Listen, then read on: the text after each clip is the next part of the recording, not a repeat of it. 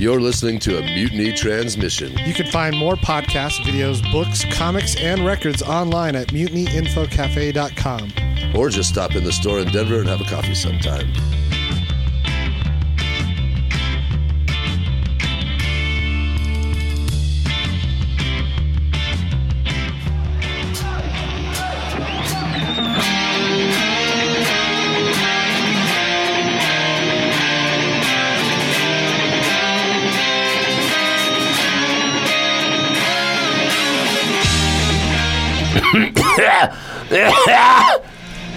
That was a good mic check. All right. Rappin' Randy and the gang. And it's 5, 4, 3, 2. You better not. Children are listening to this. And you're rolling. They can hear the middle finger, man. This is the family episode. Yeah. I am doing a bunch of, I'm trying to get a lot of like rock dads on the show. Really? Hell yeah, dude. You know what I mean? You couldn't tell. Yeah, I have mentioned that every week, haven't I? Just been like, you know what we should do? Just keep doing the thing that we've been doing from week to week. Hi, welcome to the motherfucking podcast. Episode number 52. It's about time. Tony's golden episode. It's about time. Tony didn't think episode 50 was anything to celebrate. No, fuck that. This is the official podcast of the rock and roll, the international rock combo, motherfucking ruckus from Denver and Chicago, respectively. I'm Aaron Howell. I'm Tony Lee. And joining us in the studio today, first of all, Gordo, back on the dials. His microphone works. Hi, gentlemen. Gordo, for those of you at home listening, the tens of you that are listening at home right now, you're going to be disappointed. Gordo has said he doesn't feel confident enough to do sound effects this week, do the live sound effects, because he doesn't think that they sound good. He says they sound like they're in a tin can. They sound terrible. And I thought that was what we were going for. Frankly, if it's not, A+ material, fuck it, man. It doesn't meet our standards. And that's right. Why you go to Gordo. You got to have standards. And that's why we have Gordo, is because before we were just putting out total fucking trash week to week. Yeah. Talking into my broken-ass phone. We were putting stuff out that John Skibbs would polish the turd that it was and polish it up to a nice shine. But he polished it in the way that, like, your gross uncle might, like, wipe blood off of your knee when you fall down as a kid. He takes, like, an oily rag from the garage and just goes, you're all right, kid. That was the extent of our polishing skills. Joining us on the show is an old dear friend, another rock dad, a troubadour, a one-man show. A man of the road. A road warrior. A Texan. A sacred clown. I don't know if I can be a Texan yet, dude. No? I don't know how that works, man.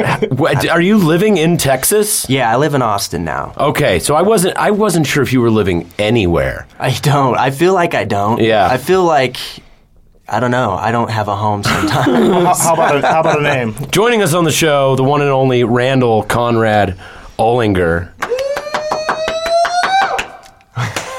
Right. That's a bad man right there.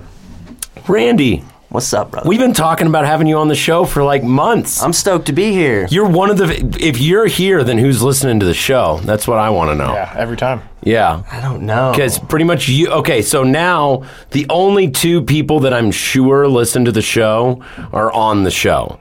Yeah. Like, Gordo, do you listen to the show? Not more. I'll be listening. Do you listen to the show after we put him out? Should I admit that? I do. I listen to the show. I watch it go down. I experience it, and then I have to go back and relive it. I don't really pay attention to the content. It's kind of like when, my parents go out of town, or like me and my girl leave the house and we don't want the cats to feel lonely, so we like turn it on a radio station just so it sounds like there's people around the house. That's real nice of you. Yeah. I do it I do it just to make the drives in the car not feel so lonely and go, I remember that time I sat with my friends and we talked and I listened That's to cool. it during a commute. Was when I listened to the last episode, and yeah, I mean sometimes I skip around. I'm like, oh, I remember this part. Yeah. I listen to the whole thing. I hang on every word, and I'm not making that up. I love it, and it's not just that I'm it's not that I'm in love with word. Yeah. I hang on my every word. God, Hangs on his own. I just sit there and I have it cranked up, like really, like painfully loud, right? And I just listen to it, and I just sit there in my car and I laugh, just. Oh, you're such a genius, Aaron. Oh, you're so funny. Shut up, Tony. Boy, that guy sucks. Want to get out of here? Yeah, let's go. Yeah, let's go. It went to a. Did I redline? I'm sorry.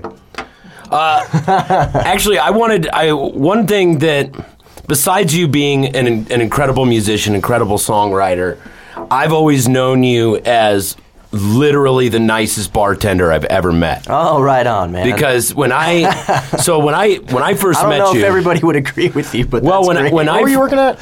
Bender's for He was at a long Bender's time. forever. That's And right. then the Skylark. That's Yeah. the major bars I worked at. when he was at Bender's, it was, man, I want to say it was around the time that you first moved out here to Denver. It was sometime around then. I forgot all about that. And I went in during the day to like pick up some posters or something like that. And Randy was working the bar, and I just remember him being like so friendly as to stand out, amongst the dark, cynical background of Colfax and Capitol Hill bartenders. Yeah. You just didn't have that seeping, reeking snarkiness, pouring out of you. I loved bartending, dude. You were really good at it. It was a lot of fucking fun. Do you still do it? I haven't in a long time. So what are you doing in it? Because you lived here forever. Are you a Colorado native? Are you from here? Yeah, I grew up here. Okay, so you lived here all your not a life Texan. up Yeah. until when did you move to Texas? Well, I lived here all my life up until I joined the Navy, and then That's right. yeah. You're a Navy man. I Yeah. forgot about that. That's right. When were you in the Navy? From basically 98 to 02. Holy shit! Yeah. How old are you, dude? I just turned 40. Oh, okay. You're not even that much older than me. Yeah. You're 3 years older than me, and you were already in the Navy in 1998. Yep. He's lived 3 more lives than you. Yeah.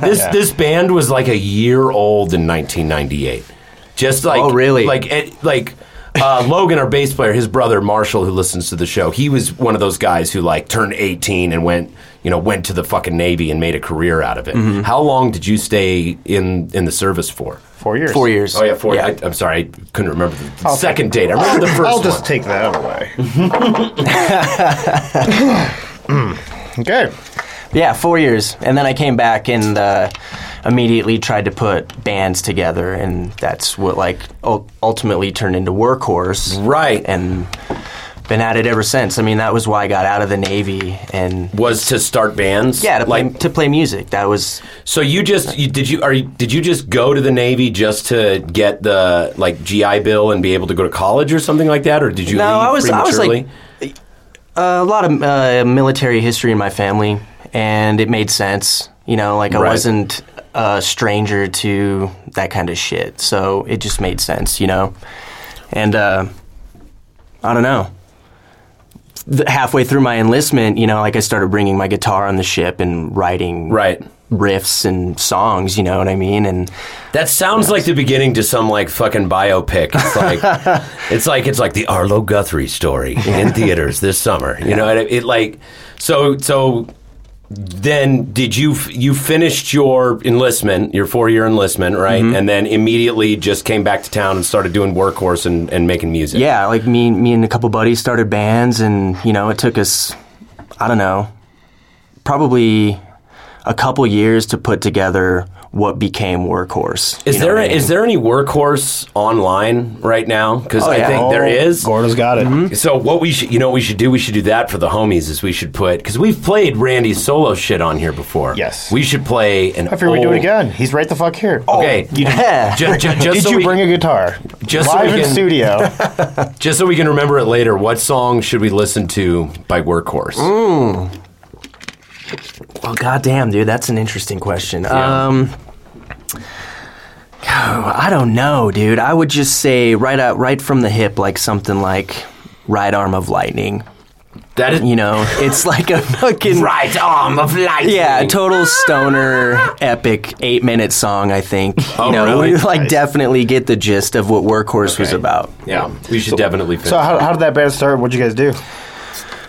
We had a pretty interesting little run, man. I mean, we played with the Black Lamb, Audio Dream Sister, Under the Drone, those bands. It was great. And we even got like a little MTV love, MTV used a Workhorse song for one of Bam Margera's shows. Oh, really? Yeah. Well, shit. And that, when that happened, it was really funny because we... No, that's fucking great. That's great. No, it's just a funny story, dude, because we thought we'd made it. You know what I mean? We were looking at each other like, dude, this is, this is gonna happen for us now, dude. And that's what they're counting on. Let me ask you: did you guys get paid anything for MTV? No, dude. Dude, okay. So White Fudge did a song for a Travel Channel show, and we didn't get anything for it. Like they're counting on that being able to go, hey, yeah, we'll put one of your songs on TV if you give it to us for free. Remember that thing we did? That's what they count. We did that thing at Bender's where MTV was supposed to pick a band out of Denver. It was that show Made. You remember that? There was so there was this show. I remember being. Do you remember that, Randy? There was this show called Made on MTV, and what it was is they would take a kid that's like kind of young and awkward and wants to do something. Always has this dream of doing something, right? The episode that they were trying to shoot in Denver was a kid who wanted to be in a band. Mm-hmm. And so they were looking for I forgot all the... Dude, this is a real thing. All right. And so they were looking for people in Denver, people in bands, to make, air quotes, make this girl into a rocker chick. Yeah. That was the thing that was going... And she's like some 11, 12-year-old kid from the suburb, or from Colorado Springs in the suburbs, somewhere like that. And so Bender's, MTV got a hold of Bender's, and they had auditions in the showroom. Yeah. So, and we showed up for it. In the morning. It was 9 in the morning. Butt crack of dawn. 8 in the morning or something. Yeah, the butt crack of 9. The way you should never see Bender's. Right. That kind of daylight. Oh, yeah. I want to say they never even ended up doing the episode just because, nobody, because of all the bands who went through Bender's. It was that kind of caliber. All the bands who showed up to audition for it was I think it was us and King Rat and maybe Reno Divorce or something like that. On, dude. It was but we should have just played a show. You didn't audition as the full band. You didn't come in and audition any of your music. They didn't want to hear you play. They just wanted people who were cool. Right. You know what I mean? Mm-hmm. So you could go in and your band could have been total dog shit, but if you looked amazing and had a good MTV attitude, where your brain is completely replaced with semen and a fucking empty beer can. You know what I mean? I do remember. I remember they had this kind of interview sheet that you were supposed to fill in, a questionnaire thing, and Tay just made basically a resume that was not really a resume at all. It was just bullet points of things he had done in music, and the last one said, "I seen 1,000 faces and I rocked them all." Yeah, that's great. It was fun, but I mean, it was during that time when we were we were sitting around. That was when I first moved out here. Sure. That was when we were waiting for the limo, and we were fucking just grinding our asses off, and we would do any opportunity, and we would just playing our asses off and trying to tour and trying to get on stupid fucking battles of the bands and. All that stuff that I think everyone has to go through at a certain point. Yeah, Did you have to go through a lot of that, stupid chasing fucking crooked corporate dreams and shit like that? I don't know. I think I'm still going through all of the bullshit. Well, okay. The bullshit will never stop. Right. Well, let's make that clear. I mean, there's a certain kind of bullshit that, for one, stops getting offered to you because we get old, and for they only want young hot people and relevant people, but also you stop pursuing because after, I'd say for most people, unless you live in Los Angeles, it's generally about 3 to 5 times. Fool me 3 to 5 times, shame on me. By the 3rd to 5th time, if you get tricked by something like MTV or some licensing thing there you're like giving your shit away for free. Like that's generally when people stop. But I feel like everyone has to go through that point where they're like trying to submit their stuff to commercials or like trying to submit their stuff to MTV. I think what you're saying is like when you're willing to do anything and you're trying everything and you start whittling it down based on some bullshit experiences you had. Well, yeah, for sure. But also, I don't know how it was for you, Randy, but for us, it was that thing where it was like we stopped pursuing this like abstract concept of making it. You know what I mean? Like, if we get something on MTV, that will lead to this, and that will lead to that, and that will lead to that, and then we'll be huge rock stars. That can't still happen? Oh, I'm really sorry, Gordo. I just told him Santa Claus isn't real, dude. America's Got Talent. Let's all do it. Oh, Well, I mean, that's the thing. Like, even you look at someone like Taylor Hicks. Okay, this is a crazy example that just popped into my head. But did you ever watch American Idol? I mean, I've seen episodes of it. Do you guys but know who Taylor Hicks was? No. Taylor Hicks was like the one person in all of American Idol history that stands out in my mind because he was a gray-haired, over 35, fucking soul singer dude. Okay. Like, he did not look cool. He was a chubby guy with gray hair about our age that sang like fucking Joe Cocker. Okay. And he was badass, dude. And Did he win? No, he didn't win, but he made it almost all the way to the end. He was on people's TVs every week. You know, people were following him. People were voting for him from across the country. They were doing all these different things.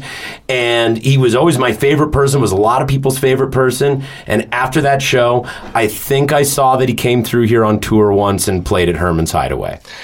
Wah, wah, wah. This That is very dude was interesting, on dude. network television every week and was fucking amazing. You know what I mean? This is interesting, dude, because I just played a show in Kearney on Saturday. And I played at like 8:30, 9 o'clock. And then after my show, this guy, Josh Hoyer, who was on The Voice, was playing at the bigger venue in town. And it was really cool to see the different dynamic between, like, you know, what I do and where I play and what he does and where he plays, you know? Right. Interesting that we're talking about this. It's a big difference. I think that probably what ends up happening for a lot of them is because they expected this trajectory of, I'm going to get in front of the man's going to put me in front of the people are going to lead to more people, and then I'm going to become famous, and it'll just plateau like that for the rest of my life. And Mr. Wonderful. Like, yeah. Mr. Big. Mr. Big. Mr. Big. Yeah, Mr. Important. Mr. Big. Mr. Wonderful is Kevin O'Leary on Shark Tank. Say what? There's only one Mr. Wonderful. All roads lead to Mr. Wonderful. But yeah, like, and so then when the show is over, and people, and even more so now because it's all web content, which people just like, oh yeah, and it's gone. You know, they don't even shit it out. Like, it just goes in and evaporates in their belly. It's like MSG. You know what I mean? Like, they're just hungry for more and more 10 seconds later. But during this time, it's like he thought that trajectory was going to happen. You know, and then when the show didn't happen, it's like he didn't have to do what we had to do, which is build up relationships with people around different clubs around the country and build up this, like, resume of experiences and failures and, like, going through and fucking up around the country on our own and not getting paid and stuff. Like, he didn't do that part, so when it came to actually doing that part, the people who were supposed to be paid to manage him and make it happen for him didn't have the incentive to make it happen for him. So he was unable to do it himself. Right. You know what I mean? Mm. Like, That's people like that, they're kind of handed the fish in a certain way, but then they aren't given the skills to, like, manage their own careers. Yeah. That's an interesting thing because I've known a couple people that are like, they have home studios and they've recorded their own material, and much like I did, but, like, I always had bands that I was in and failing, and I always had bands and failure. yeah, and but trying to I'm trying to convince people that it's okay. Like it's really different when you get out there and you're playing. Right. You know, like you're trying to shop your demos as a songwriter or whatever it is you're trying to do, but then live performance is a lot different. You know. Well, and trying to make it forget about trying to make it sound good live. You know what I mean? That's the whole thing. Is like the whole, and then everything that goes along with that beast. Yeah. So now that actually brings me to something about Randy. So for those who don't know, for those of you who haven't but should see Randy play, you're a one-man band. Yep. And I've watched you build that up over several years, and you have now gotten to this point where you do the kick, the snare.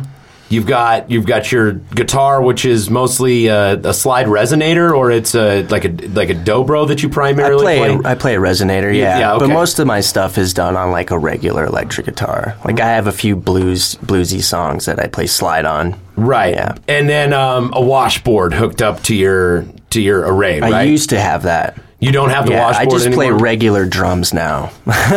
So I used to make all my own foot percussion, and that shit was like killing my knee and hip, stomping on wood all night, and just like wanting to play a little more intricate drumming and stuff like that. It made more sense to switch over to playing real drums, Right. Because they're, kick pedals are just easier to like manipulate and versus just stomping. Do you have them wired up too? Like how Scott Byram, he has what I don't know if he's done this. It's been if he still does this, but I saw him play years ago and he did this. Is he had? Are you talking about Byram? Scott Byram? Scott Byram, yeah, Yes. yeah. Scott Bierham. He had his own platform. He had his own stage platform that then I think had a floor mic wired into it, or a trigger or something like that. So he would do his regular percussion stuff, but into the stage he'd have built in this like kind of low impact bass noise that he could just use over and over again. I just have them mic up. You just mic up a kick and a snare, right? Or what else is on the kit? There's just a kick, a snare, and then like a tambourine on the snare side. Okay, so you don't do like you've seen John, of course, Mizuko. Oh yeah, limbs, man. Yeah, limbs, dude. Yeah. Man, gotta get. Let me go ask the band. I'll be right back. Yeah. So I guess what I was wanting to ask about is, as the one-man band, hold on. Multi-limbed specialist. As a multi-limbed specialist, hold on. My brain is circling back around. That's okay. No, man. I saw you and Granny play. How long was it? A couple weeks ago? Yeah, like a week ago, Friday. Like a week from Friday, Saturday. Yes. I don't know. Yeah, That was a fun fucking show. That was a really, really badass show. Both of you guys have been, man, fucking, and that new book you got coming out. We should talk about your new book, man. Oh, You and Gordo put it together, didn't you? Yep. Or he released it, you put it together? He put it together. That's a long story. It's like 2 years worth of. Oh, good. We only got 2 hours. We only got 2 hours. Yeah, no, we can tell the story, Yeah, man. let's hear the story. Okay, so again, to give some If you want to context. start. Sure. Again, to give some context, so Randy's new release. So this is the second Bali song. Bali song. This is the second RCO album or third RCO? Third. Album? This is the third RCO album, and on this one, you did instead of just releasing a record, you released a hardbound book, right? Yeah. Okay, so what's all in the book? Because I haven't seen it yet. Do you have one with you that we could look through? By the way, I don't. Oh, okay. I don't. I should have brought that in. Yeah. Well, But I can talk about it. Yeah. So what's in it? What's in it? Failing It's, as your legal, representative right now because I don't have it with me. Oh yeah, it was put out on what label, Gordo? It was put out on Hollywood Records. Atlantic Hollywood, no. Hollywood, Royal Atlantic Hollywood. It is the best-selling release in the Gordophonic Records library. Number one on Gordophonic Records for the last 18 weeks. With a bullet. On Gordophonic Records. That's sweet. Yeah, it's Well, that's number rad, one man. in our catalog. I'd like to just hear the story of how you came to think of it and how the process was of recording the whole thing and kind of releasing a book with the book. It goes out with each song, right? There's 17 Yeah, it's chapters. it's a concept. thing. You know what I mean? I was always into like Rush and that kind of stuff. Mastodon. Yes, I'm really like geeky about that kind of stuff. So we're on the same page with that. Right on. Yeah, I know you are, dude. Yeah. And so as soon as I finished Sail On, my previous album, I started. Now, was that also a concept album? Like, have all your things been concept ideas? There are themes in that, but I wouldn't necessarily say that that one's a concept. Can't be anything like this. I mean, nothing like this. Natural themes do emerge no matter what you do in an album, because it's a snapshot of a period in your creative history. Right. You know, and so how many years of material would you say has gone into the new album? 2 years. I mean, essentially. This is 2 years you've been writing and demoing and getting it together? It was basically the way that I recorded the songs themselves were sort of like grouped into, sections. Ultimately, there's like 17 songs on this, and they're all. You mean like movements, like in an opera or something like that? They kind of like they just came out like around the same time, almost like sequentially, I guess, for lack of better description. Right. So like I grouped them on the recording like that, and then.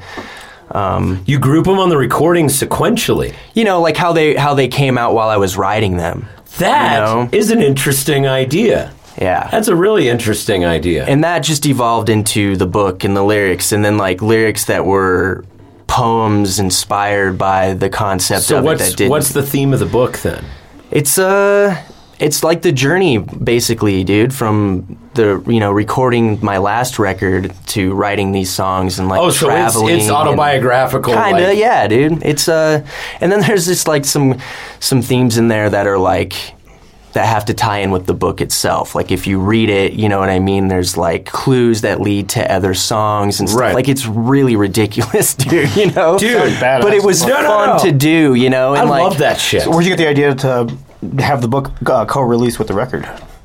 I've always wanted to do a book. When we were in Workhorse, we had this concept idea of like this like Virginian farmer dude who like goes through like time travels and like did all this weird goofy shit that we never got around to doing, and like that was going to be what we would do for Workhorse. And since I wasn't in Workhorse anymore, I always wanted to do this, and it just became what Ball's song is. We should just do that. And we should make an auditory component of it, and we should just record it here, dude. All right. Hey, dude, seriously. Still a band cooking. Or at least a project. Oh, I'm leaving. I've got so much free time. I know. Jeez, dude, what are you going to do? I know. God, I might as well fill it up with yet another project. So yeah. Okay, so it's mostly autobiographical. It's mostly like talking about what was going on during the process of making it. Does it go into your back history too, or is it more about like just within the frame of the 2 years that you were taking to make it? Yeah, I wouldn't say that there's really any back history in there. Okay. There's like one section of the book is sort of like these songs that are more about like family, and they're a little lighthearted and like a little more from the heart. And then like one chapter of the book is like these really weird songs that like aren't really anything that you could tie to any genre. You know what I mean? They're like really weird things that like Matt and I put together in the studio. And then there's one chapter of the like what? Like what kind of weird stuff? Just like just grunting or no. Just like things that grunting. I don't know. He's like they're not really any genre. Like I'm weird compositionally, I guess. You know what I mean? They're put together weird, and they're like. Sometimes I get lumped into like being like a blues musician and stuff like that, and a guy that stomps on stuff. But like there are things in there that like aren't that really, just kind of weird songs. See, that's smart. I can see that just from seeing you play at Kings. It's like you definitely fucking can play some blues. You know what I mean? Mm-hmm. People really want to be much different music than just being a blues guy. Oh yeah, I try to not do that. As much as I love that kind of thing, but like I'm into prog rock and weird shit and jazz, so I try to make the one-man band thing, which I hate to say, is different as I can, which I'm sure most people do. It's hard to... you got nobody to tell you no. Right. Nobody's ever going to know your stuff the way you know your stuff. And that is such a hard thing to come to peace with. For sure. You know what I mean? Like, even the people who get most into our stuff... into your stuff, into our stuff, into fucking Gordo's stuff. into whatever stuff that people get into. Even the people who totally get into it are never going to pick up every element, but they'll like follow those breadcrumbs, those little clues that you were talking about that you leave behind.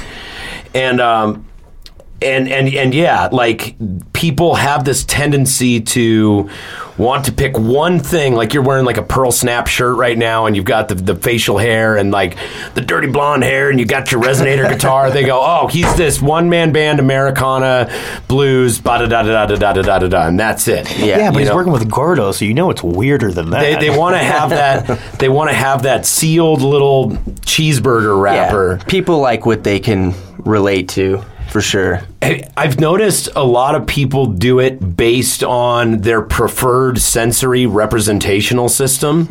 Like really visual people will come up to you after a show and be like, hey, has anyone ever told you remind them of, and they name some guy from another band? It's easier to compartmentalize in your head. Yeah. Life in general. They go, oh, you guys remind me, like, okay, so I used to have sideburns and do the bandana thing, right? And I would have people come up to me regularly, and they would be like, "You guys remind me of Godsmack, because you look like Sully from Godsmack." And then I have no idea who. Then I grew a fucking beard, and it's like, "Man, you guys remind me of Clutch, because you look like Neil Fallon from Clutch." And then it's like you do a stupid. People would say that to you, like after shows. Neither of those make any sense to me if you're paying attention all the time. That's weird. You got nothing else to say in Nebraska. Dude, there are times where you can catch people in a lie, okay? Someone will say something to you, and you'll be like, you're not even paying attention to the music, are you? Like, they'll make a comment about something that is, like, so far off base, it's like, you've never even heard a single thing I've played, have you? I don't know. I can't give an example, but... I don't know. I appreciate it all the same, I guess. I mean, I appreciate that people are giving some feedback. Yeah, it's way better. It's way better than the people I'm referencing that have said that we remind them of Sully from Godsmack or of Godsmack and Clutch is in the same town where the girls came up to the stage when we were playing there, and they're like, "Can y'all stop playing so we can turn on the jukebox?" You remember that? Yeah. Y'all know any Nelly? Sadly, like that. Oh yeah. Oh yeah. I think everybody in the whole fucking room just like looked up. Yeah, we've all been there. Time that's happened. There was that time we were in Huntington. Should we just give up, everybody at the same time? All right. Bail. Yeah. No, let's make a podcast and a YouTube channel around this band that no one cares about. Remember that time we were playing in Huntington Beach, California, and the Lakers game was on? Yeah. Yeah. Well, I remember, sort of. Yeah, well. Keep going. There was 5 people in the bar, and they were all on the complete opposite side of the bar. Looking the other way. Looking at the Lakers game, and every so often they just look back at us and glare. They just feel like... just with their hands raised, just like, what the fuck? Oh yeah, dude. I've played under some fucking TVs before, dude. And it's the worst! Yeah. I've just wanted to walk out and blow my brains out. Like, what the fuck did I just do to myself? It's the worst. Yeah. We had y'all this. Can play 10 minutes at halftime. Yeah, so we did exactly that in Oklahoma City. It was the Oklahoma Thunder playoff game. That was fun though. That it ended up being fun. That was fun. Okay. So at halftime, your mom played like a 10-minute set at halftime, right? The same exact fucking thing, and then we're supposed to go on right after the game, and the stage is where the big projection TV was. So and then the TV lifted up after the game when that was the whole deal. But that's cool. That's inclusive, you know. That was fun. They lost. Yeah, so Oklahoma City Thunder lost. And it was when they were in the playoffs against Golden State, or was it the finals? I can't remember what the fuck it was, but they had lost, and it was just the entire town was killed just the crushed. Energy, dude. And the entire room. And then so it just raised up. Everyone was so sad. The rest of us were just sitting there like, oh, fuck, this is going to be terrible. And Aaron's like, it's okay. It's going to be fine. Pumping his fist. Hey, how's it going, everybody? Everyone's just like, fuck you. Yep. No, you know what? That ended up we had our 5 friends just sitting up there like trying to pump the crowd with us. Like, it's okay. No, we'll do this for now, and then we'll sulk later. Yeah. The Consolation Band. Hi, we're MF Ruckus, and we're sorry. So yeah, So the book is out. What's been the response from it so far? Are you out there hustling it? Just Dude, playing it's gigs been to promote absolutely unbelievable. People get into it, right? Yeah, it did fucking cool. way better than like I thought. The timing of how everything unfolded was like essential to it as well. You know, like Okay. I hadn't been back into Denver for a minute. I wanted to release it with a tour, which is what's going on now. You know, and On tour now. yeah, it was great. How long are you on tour for, by the way?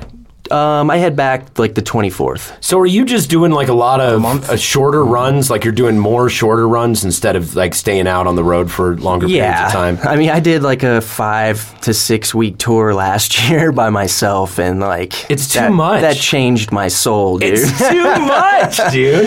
I mean, Half truck driver, half musician. Just lonely steering wheel. It was great, you know. Like there were 4 back-to-back festivals that were. It was a really awesome tour, but like by myself, it's hard, you know. okay, so what? Now this is a question. What's your favorite way to tour, and what has been the way to tour that has given you the best results, and are they the same thing?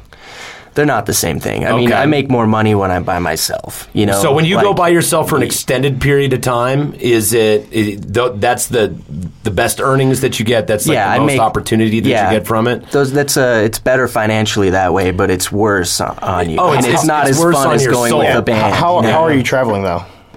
On this tour? By myself. Okay, and what's the vehicle? And A Ford Escape. cool. But most no of my gas. most of my shows are here. You know, so this doesn't. It So feels more like half tour, half like coming home and seeing family. You know. So are you just cycling a hand? So I guess the question I was more asking is, do you prefer like going out for longer period? Like, do you think that you do better when you go out for long periods at a time and hit a lot of different markets, or when you do shorter runs? To just like your hot spots. I guess that's more what I'm asking about. Like, which one is more fun for you, and which one is more effective? You know what I mean? The shorter ones are, I think, ultimately the better way to go. Yeah. You know, if you can hit like, What's short to you though? I mean, anywhere from like 3 to 12 days. I would think would be a short, you know, deal. I used to like kind of book tours based off of 3 weekends. You know, when I went out, I wanted to hit 3 weekends. And now if it's like, you know, 1 good weekend or 2 good weekends, I'm cool with that. You know, I like building around a weekend. You know what I mean? Yeah. I like thinking about a place that we've got a little bit of heat. I mean, as much heat as we get.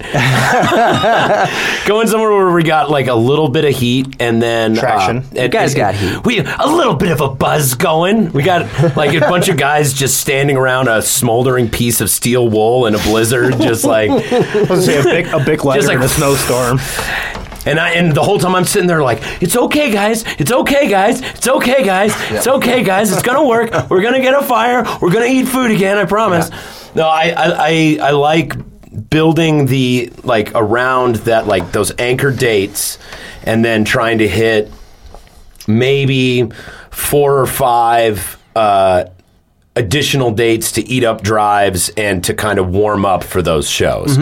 You know what I mean? But I feel like if you do too much in a row, like when we go overseas, I love to do 2 weeks tops. Two weekends. 2 weekends is ideal. That's ideal, And then generally. kind of maybe shows on the caps to kind of like build them up and close them out to, you know, make a little extra money.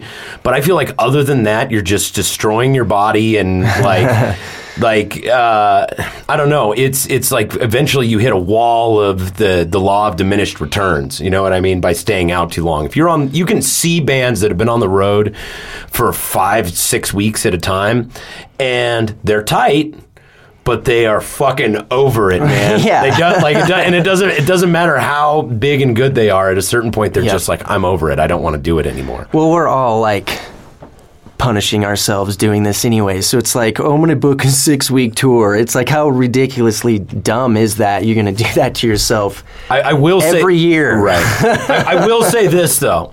The years that we did, like back when we were younger and we did 6-week tours, you do a greater volume and you increase your odds of something crazy happening, like some sort of crazy good luck. You're creating more opportunities, and so law of averages creates more opportunities to a certain degree.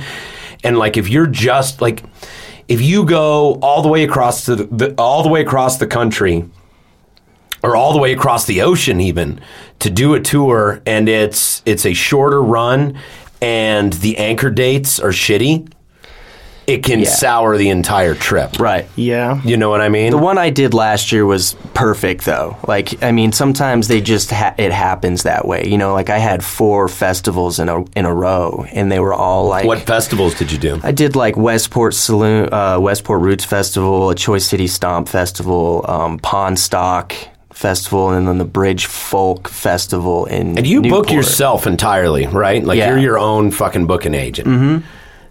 Now that's badass. That's badass, man. I guess that's a fucking pain in the ass, dude. I hate it. Hey, man, I hate it too. And for not like, I don't think I hate it for the obvious reasons. I hate it because I have to feel like I'm selling myself to someone I don't know. Right. Like, hey, can I come play your club? Like, it's just a terrible thing to go through. And then like having to like, oh, is this the right way to word an email? And like, does this sound professional? Yeah. I just don't like that. Let me just get in there and play once, then we can talk. Yeah, like, I mean, hey man, I want to play your place, dude. Yeah. Can I or not? Like, that's how I want it to be. I've gotten to the point where I've got my form letters pretty good. I've got my intros pretty good, and the thing that is still hard is the very tiny margin of return. Like no matter but I do find that I can affect those numbers to a degree by making my overall package look better. Right. Like by making my package look better. So I've started stuffing socks in my pants. Anyway, but like you're still going to get people that aren't replying to you or are giving you, because most people just aren't going to say no to you. We talked about that on the episode last week, is that most people will just not say no. Wait, you get people that reply to you? Every once in a while. Dude, I've had no's feel like a real success, man. I've had a few of them. Fucking It must feel good to get emails back. Well, that's what I'm saying. You get more no's if you have a professional looking email intro. Yeah, it's got to look right. Yeah. Like it's just a talk I had to have with myself at one point. Be like, dude, you I need hate to it straighten too. this out, and you'll get better, returns. It's the least fun thing to do in the world. But it's getting easier. I mean, I've built some really awesome relationships where it's like now I can be like, hey, dude, can I come? Like, hey, That's Travis, way can I easier. play Westport? Saloon. Right. Yeah. It's great. Hey, can I get $500 for it? Yeah, cool. You know what I mean? Like, and that's the thing is like, once you get past that wall of resistance and you find the one person in that market who digs what you do or just needs a band that night and you end up becoming friends or knows you from a friend of a friend, like once you get past that initial resistance that just sucks, it sucks so bad. Booking your own band sucks so fucking bad. But once you get past that initial resistance, like it's as simple as a text or a phone call, or a lot of times they'll hit you up and go, "Hey, when are we going to get you back out here?" Yeah. Travis at the Westport Saloon. Shout out to Travis because he's one of the good ones. Hi, For Travis. sure. You're one Where's of the good Westport ones. Saloon? Kansas City. Kansas City. Yeah. OKC. No, Not most definitely. Oklahoma. Old KC. Well, I've crossed paths Casey. with some people in Kansas City who are big fans of yours. Like you guys What? must have like really, in 2 different venues. What? The Lost Highway and the Oh, in OKC? yeah. Yeah. I said Kansas City, didn't I? Dude, those are our people. Oklahoma City, yeah. Those are our people. Oklahoma City is like, That's our spot. like, we come from Denver, we come from Chicago, and like there's a part of us that very much feels like we're from Oklahoma City. Yeah, it's Dude, we love it down there. noticeable. Dude, we love it down there. But the main thing that makes Oklahoma City cool, and I really hope some of the Oklahomies are listening to this episode. The main thing that makes Oklahoma City cool is the very first time we went there. They were so welcoming and hospitable and kind and enthusiastic and just like such warm people that it made it very easy for us to then turn around and be warm, enthusiastic, happy people. Like everyone they were happy to see us. And I think that that's something that is a dangerous cycle when you get bands and crowds, and the citizens of an area interacting together. Is you go to some markets and that's just not the case. Right. Like the band comes out on stage and you can tell that they're not having a good time because they've been interacting with people in that area who aren't having a good time, and it just becomes this chain of people bumming each other out back and forth. But when we first got to Oklahoma City, man, they immediately welcomed us. Right on. They immediately, it was agreed upon that, hey, we're going to have a good time. We want to show you guys how fun our town is, and we want you guys to enjoy ourselves. And then we were able to turn around and go, oh, well, since you guys are working so hard to make sure we enjoy ourselves, we want to do the same for you. And I don't know.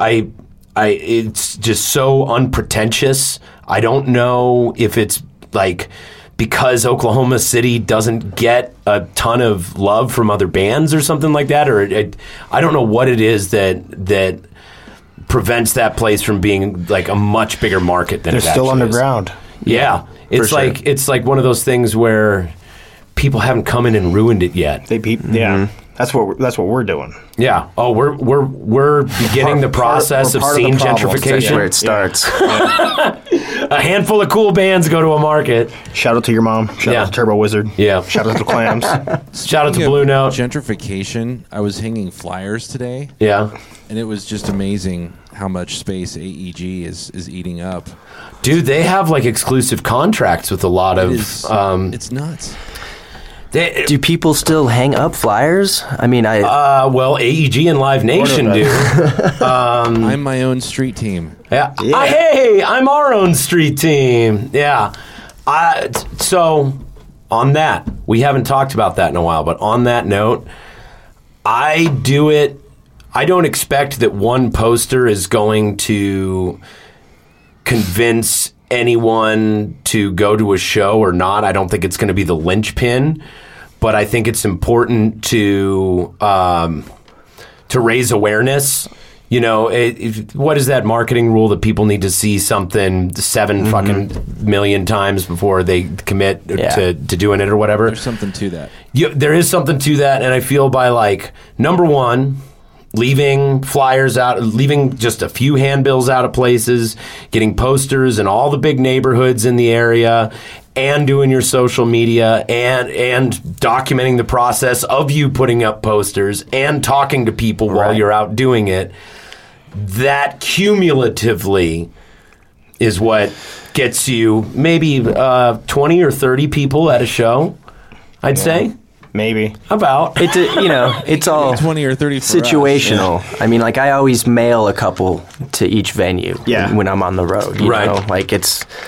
I think 2 is good. I'm sure there are a lot of people who would be like, you need to be mailing. You got to mail them to the, but and you got to print them and mail them to the venue. that's what I do. But I mean, it's I stay at 2. I'll mail you 2 because there have been many times I show up to and a there's place. just a stack of posters. they're still in the manila envelope. Yeah, they're behind the register. Right.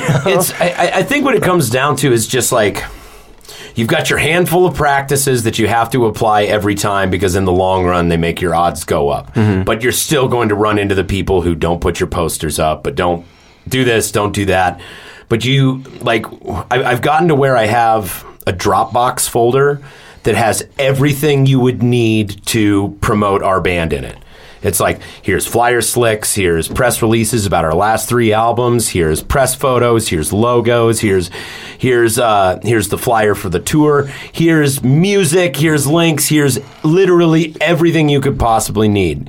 And what happens by giving them all that stuff is that most of the clubs will usually pick a couple of things out of there and make good use of them. You email this to the club? So yeah, usually what I'll do Usually what I do is I start out with an intro where I just go, hey, we heard about your club from so-and-so, or we found you guys on here. I usually try and include something specific about their club. I'm like, we came in there when we went through last time, or we heard about you from this friend of ours, or we see that you're located here. We try and find like some connection to them, right? So I do that, and then if I get a response, then that they're interested in booking the band. Like if I say, hey, we're wanting to come to the area this time. We think you guys would be a great fit. We think we could bring some heads in, we would put marketing efforts into it. You got to let them know what you would do for it. Right. You know what I mean? Hit me back if you're interested, and we'll get the ball rolling. And if I do get a reply, then I start building in the okay, well, here's what we normally get. Here's what we require. Here's all our stuff. And then usually they'll refine, we'll negotiate the terms, or they'll let us, most of the times it's usually they'll just let us know flat out, yeah, you'll get 85% of the door, or you'll get 90% of the door, or if you want to have somebody collect money at the door or pass a hat around, or, Who are you going to bring to collect your money? Yeah, no shit. I know. Hey, you got to put a hat on a stick and make sure the stage is right next to the front door. And when people walk in, go, hey, the hat, put it in the hat in the middle of a song. I'm not playing until you put it in the hat. I played the first show on this tour coming out of Austin was a show where I found out that night that we were supposed to provide a door guy. Oh yeah. Collect money, and I'm like, it's just me, dude. I can't do that. So free show tonight. Dude, it's. I've been saying for years, we need to get a PA just because of the fucking the random bankrupt show where you show up and they're like, oh, we don't have a sound system here. Yeah. Every once in a while, it's 1 in 50 shows you go to the club. I gotta tell you, the image of a performer that is watching people come in the door and then has to collect their money. I kind of dig that. Yeah. Finish your song, you're like, hey guys, I saw you came in. Yeah, you with the gin and tonic? That's $5. Let's go, buddy. Thank you. Appreciate you. Okay, no, guys, stop. Just making it really awkward Seriously, for the other 7 guys. You're ruining it for everybody. Everybody, all 7 of them. Dude. Yeah. I got You're kids, killing man. the vibe. Yeah, right. You got mouths to feed. So that's another thing I want to ask you about is, so how old are your kids? First of all, you got 2 kids, right? 13 and 5. 13 and 5. Yeah. So how do you make this work with a 5-year-old at home? Well, I'm not with her mother anymore. Oh, okay. Yeah. So that's why I live in Texas. It was easier for me to be closer to my daughter and try and work from Austin versus trying to operate out of Denver with her down there. So they are down in Austin. Because that was another thing I wanted to ask you about, is what brought you down to Austin. Yeah, I would never, nothing against Austin, but I would never. It's not a place to be a local band. Yeah, it's a fun place, and I've met some amazing people, and I don't have anything bad to say about it, but it's not a place that I would choose to operate out of, It's a place where it's difficult to get a foothold. Yeah. And it's a place that is so enormously competitive. Yeah, it is. That everyone I know that is an amazing musician in Austin, they have success outside of their home. For sure. You really only go to Austin. It's been great, though, for me, to be down there. To be able to go down there and gig and... Yeah, just be... to try and plug into a different network of people, I wasn't, nobody in Austin had really known who I was prior to me moving down there, and now I'm meeting a whole different group of friends and stuff. It doesn't hurt that you're fucking pretty good. So, yeah, right. Well, no, and to that point, tell me this. Shit. Have you encountered any of the benefits of this kind of benefit, all right, where you are living in and working and considering your home base this oversaturated market. Mm-hmm. So it's like living in LA essentially, or being a country musician and living in Nashville, same type of thing. does the fact that it's so hard to get noticed, while at the same time just being surrounded by music at 100 different venues every single night of the week, make it so that you can work a ton, like go play a lot of gigs, refine your craft, make a lot of contacts and stuff without worrying about worried about blowing out your following? You know what I mean? Without worrying about like overplaying the market. Yeah. To be honest with you, what I've been doing in Austin mostly is just focusing on my residency there. Okay. Because I was offered a residency by the Hole in the Wall. And I hadn't done really anything significant in Austin up until that. My buddy Corey reached out to me and was like, hey, dude, you want to play it started out every Tuesday night, in December. And then it rolled into like every Monday that I'm in Austin, I'm playing, Right. It's awesome. I love it. It's the best thing that I'm doing down there. And I just kind of focus on that because I've been able to like give, my touring buddies a place to play on a Monday night because of it. And like, that's cool. It's super rad, man. It's a fun night. Yeah, you've been there already. Times. Yeah. It's pretty great. Yeah, it's a good time. Monday long nights is the are resident? special, man. So, number one, how is the crowd on Monday nights over there? It's just different, dude. I mean, there have been times in there where there probably been like 20, 30 people in the small part of the Hole in the Wall, the front stage. And, that's a good rockin' crowd for that on a Monday night. Right. But then there have been times where it's like me playing to Corey and, a buddy of his or just some stranger. But those shows are just as awesome because it just changes the dynamic of the show. You know what I mean? It's like we're talking to each other and there's like a couple other musicians, solo musicians, and we're all just like chilling in a living room, getting down. It's really been really awesome. cool.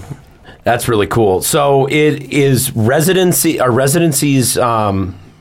I guess more like, are there more residencies down in Austin than there would be up here? It's what you do down there, from what I've seen. You know what I mean? Like all of the people that I've met that are in bands, they all have residencies at different places, and it's how it works. And so, what happens when you go on tour? Do they fill people in, or is it your job to fill somebody in for you? Well, I work with my buddy Corey there. Like we try to keep it our night. Even when I'm gone, we're having like my buddy Ghost Rider had taken over for the Mondays while I was gone, and so it's like when like comedians do an open mic, and like if you can't do your open mic, you get another guy in the scene to come and keep the night open so that you don't lose the consistency. Mm-hmm. That's really smart, man. Yeah, that's really smart.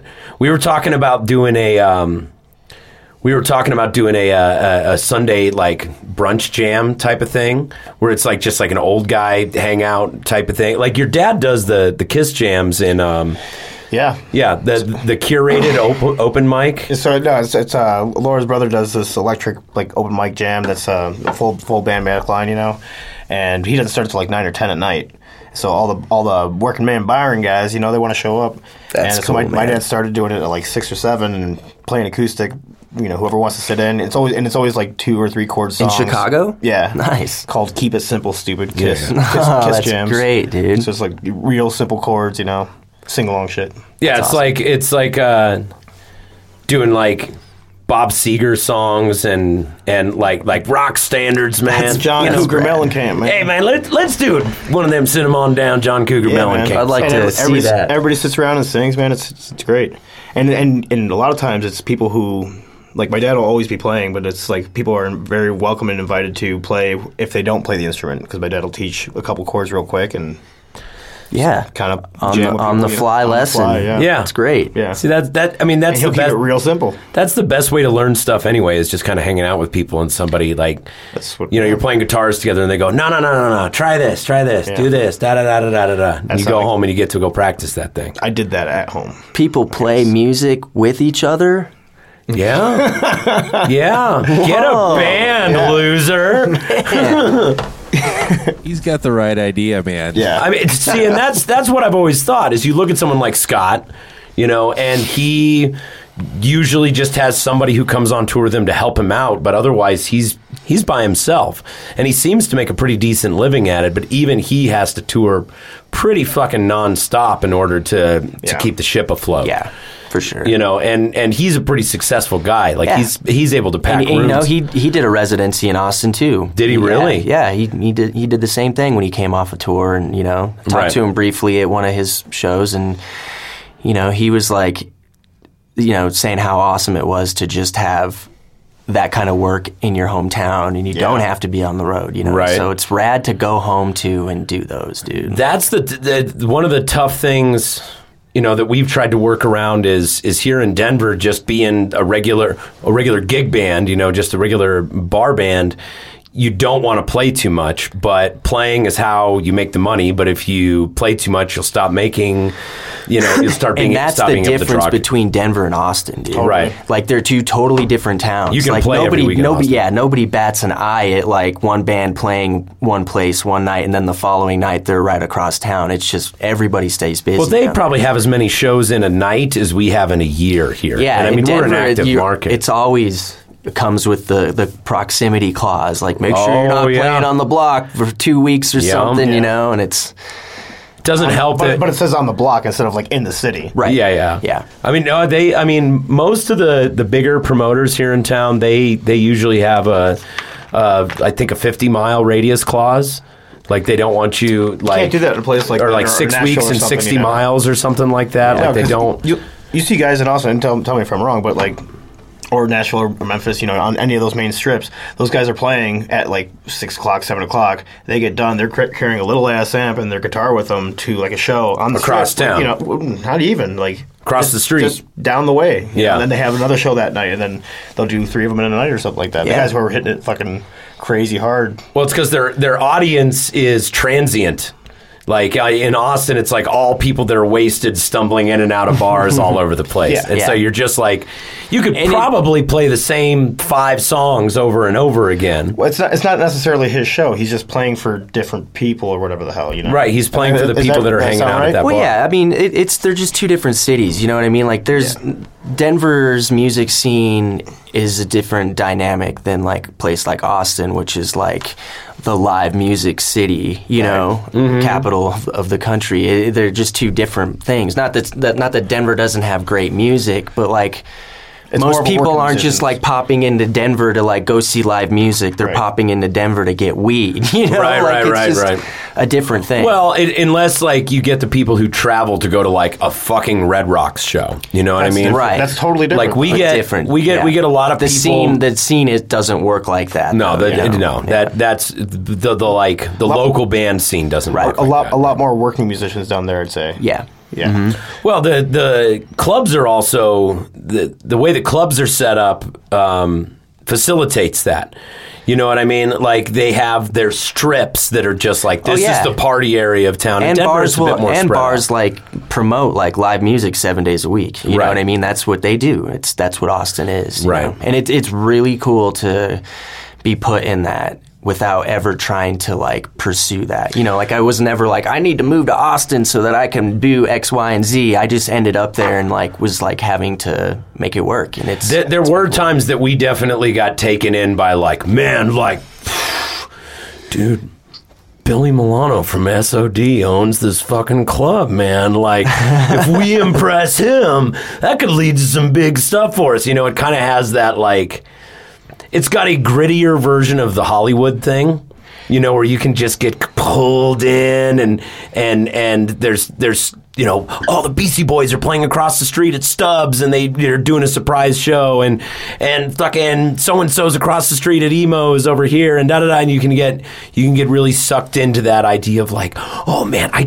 I could really make it here, man. This could be where I blow up. I definitely don't put my mind in that. I try to like not think about that. Like I just try to stay busy, you know. Well, I mean, you just do your residency and tour. Like you mostly where you're doing regular gigs around is aside from your residency is you're out in other cities, right? You're touring around. Yeah. And the coolest thing about that is, like I was saying about people bouncing around and doing all that shit, seems to me that you're doing strictly your own shit. Yeah. That's you're not doing cover shows. having good. having a residency where it's just your shit. That is fucking so badass. It's really cool, man. It's a lot of fun. Not having to be a gigger guy, but you know what I mean. Yeah, I like it. I mean, and it was such Good job, by the way. It's fucking awesome. Thanks, as fuck. man. I'm so happy. Yeah, it was really cool his thing music's to be fun. asked to do. Yeah. So, I mean, do you run it? How much of your residencies are just you playing, and how much of it is you inviting like featured guest musicians on to come up and jam some of their stuff? Well, the typical night is like 3 of us, 3 usually songwriters. We've had bands, Okay, play, cool. but it's mostly like 3 songwriters. Who are are the mainstays always the same? Is it always you and your buddy Corey and then like one other person?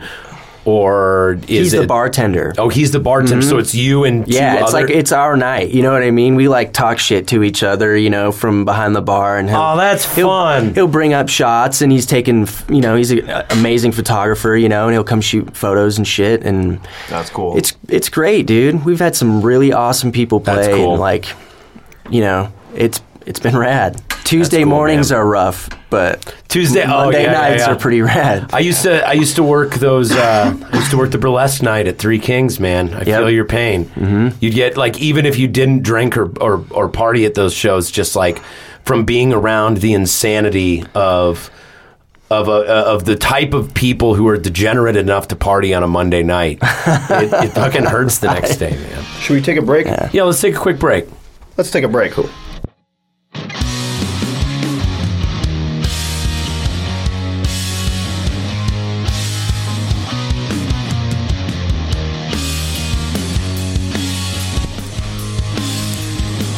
He's going to count us in 1. Say how high you go. 8, 9, 10. Go, go! Oh, shit. Okay, now we got to start talking. Man, I did want to call. I wanted to call attention to something that occurred to me like as soon as we walked out of the room. Is this whole time I thought I was the only high guy. Like I'm sitting here having a conversation with you guys. Do you ever get that where you like smoke weed with people and you just assume that you're the only guy who's high? Like No. you all smoked weed together, but you're like, oh, there's no way everybody in the room is as high as I am right now. I think you're right, though. Oh yeah, no, that's true. Nobody's ever like drugs have always taken me for a ride, man. It's like anytime I thought that I was more drunk than someone, it was probably true. Anytime I thought that I was tripping harder than somebody, it was probably true. Yeah. Probably pretty true. And on to our sponsor. Anyway, the motherfucking podcast is brought to you by all these amazing people. First of all, Matula Plumbing. Matula! Des Plaines, Illinois. Shit rolls downhill. Don't be at the bottom. Your number 2 is our number 1 priority. Your shit is our bread and butter. 2011 Angie's List Super Service Award winner. The only year that counts. He'll wear the booties for you. Tell Jerry the boy sent you. The Rocket Space Rehearsal Studios, the official rehearsal space of motherfucking Ruckus. And do you ever do Rocket Space when you're in town, Randy? You don't really need to rent a place. You can kind of like go find a shoebox somewhere and practice. No, dude, you that's can practice not true, in your dude. car. I have an interesting story about that we can get into later if you want, but it's pretty funny. Okay. All right. I like funny stories, especially about Rocket Space Rehearsal Studios, the official practice space of motherfucking Ruckus and a bunch of other bands. Fully equipped, hourly rates. Rocket Space. You ain't got to carry shit. Evergroove Studio, solar powered in the Shadow Mountain region of Evergreen, Colorado. Did I redline on that one? Well, you know where you won't redline is at Evergroove Studio in Evergreen, Colorado, because Brad is pretty good at running them dials. His attention to detail is second to none. He'll twist the knobs for you. He'll twist the knobs. He'll twist the twiddly knobs.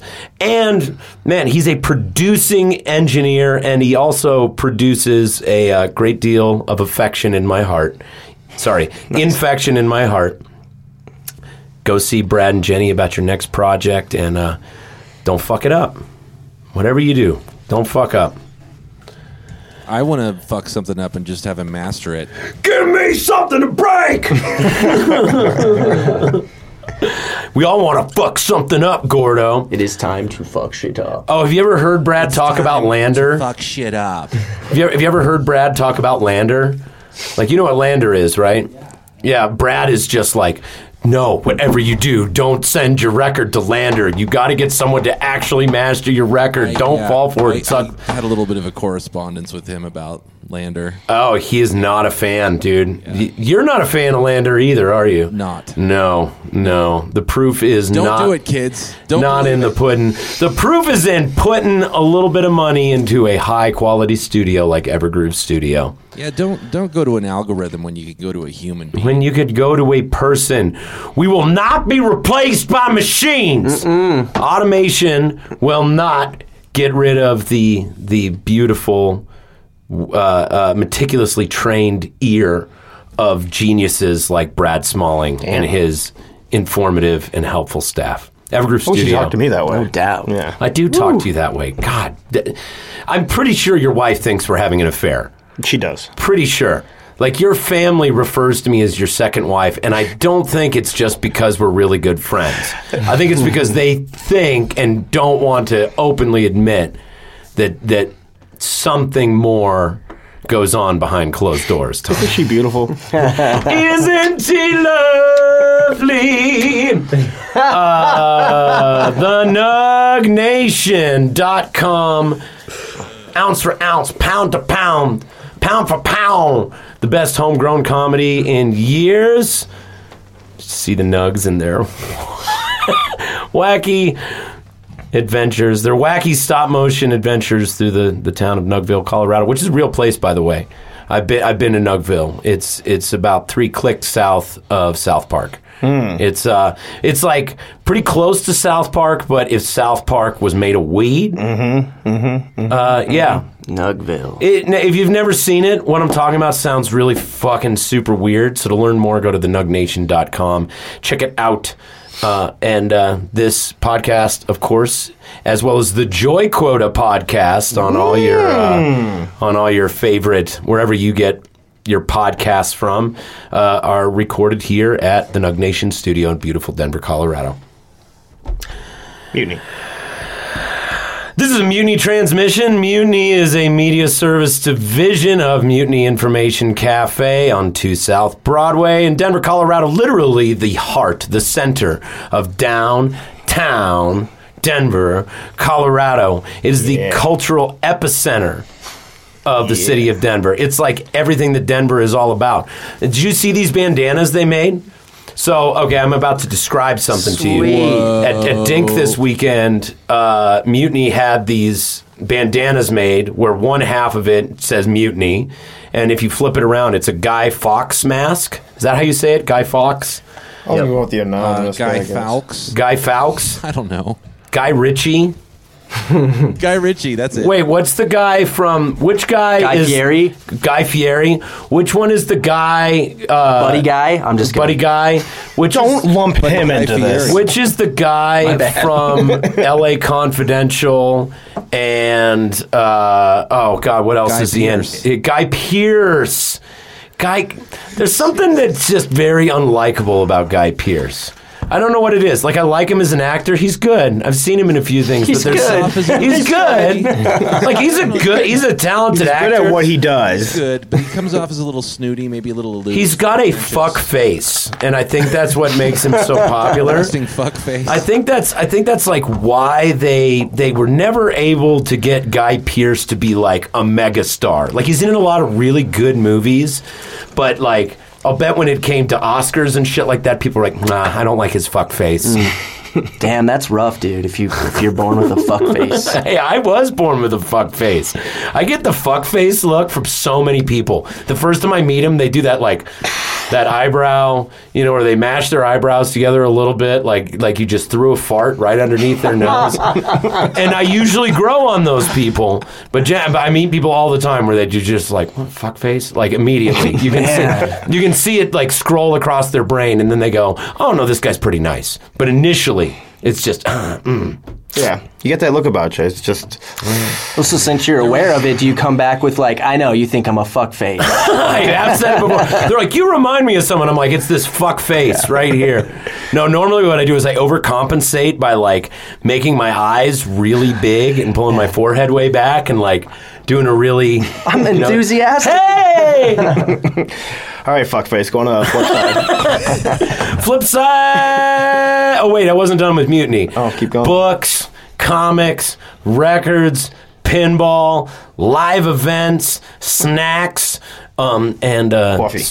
Coffee and super secret closed to the public events like the one that we're going to be playing at midnight on 4/20.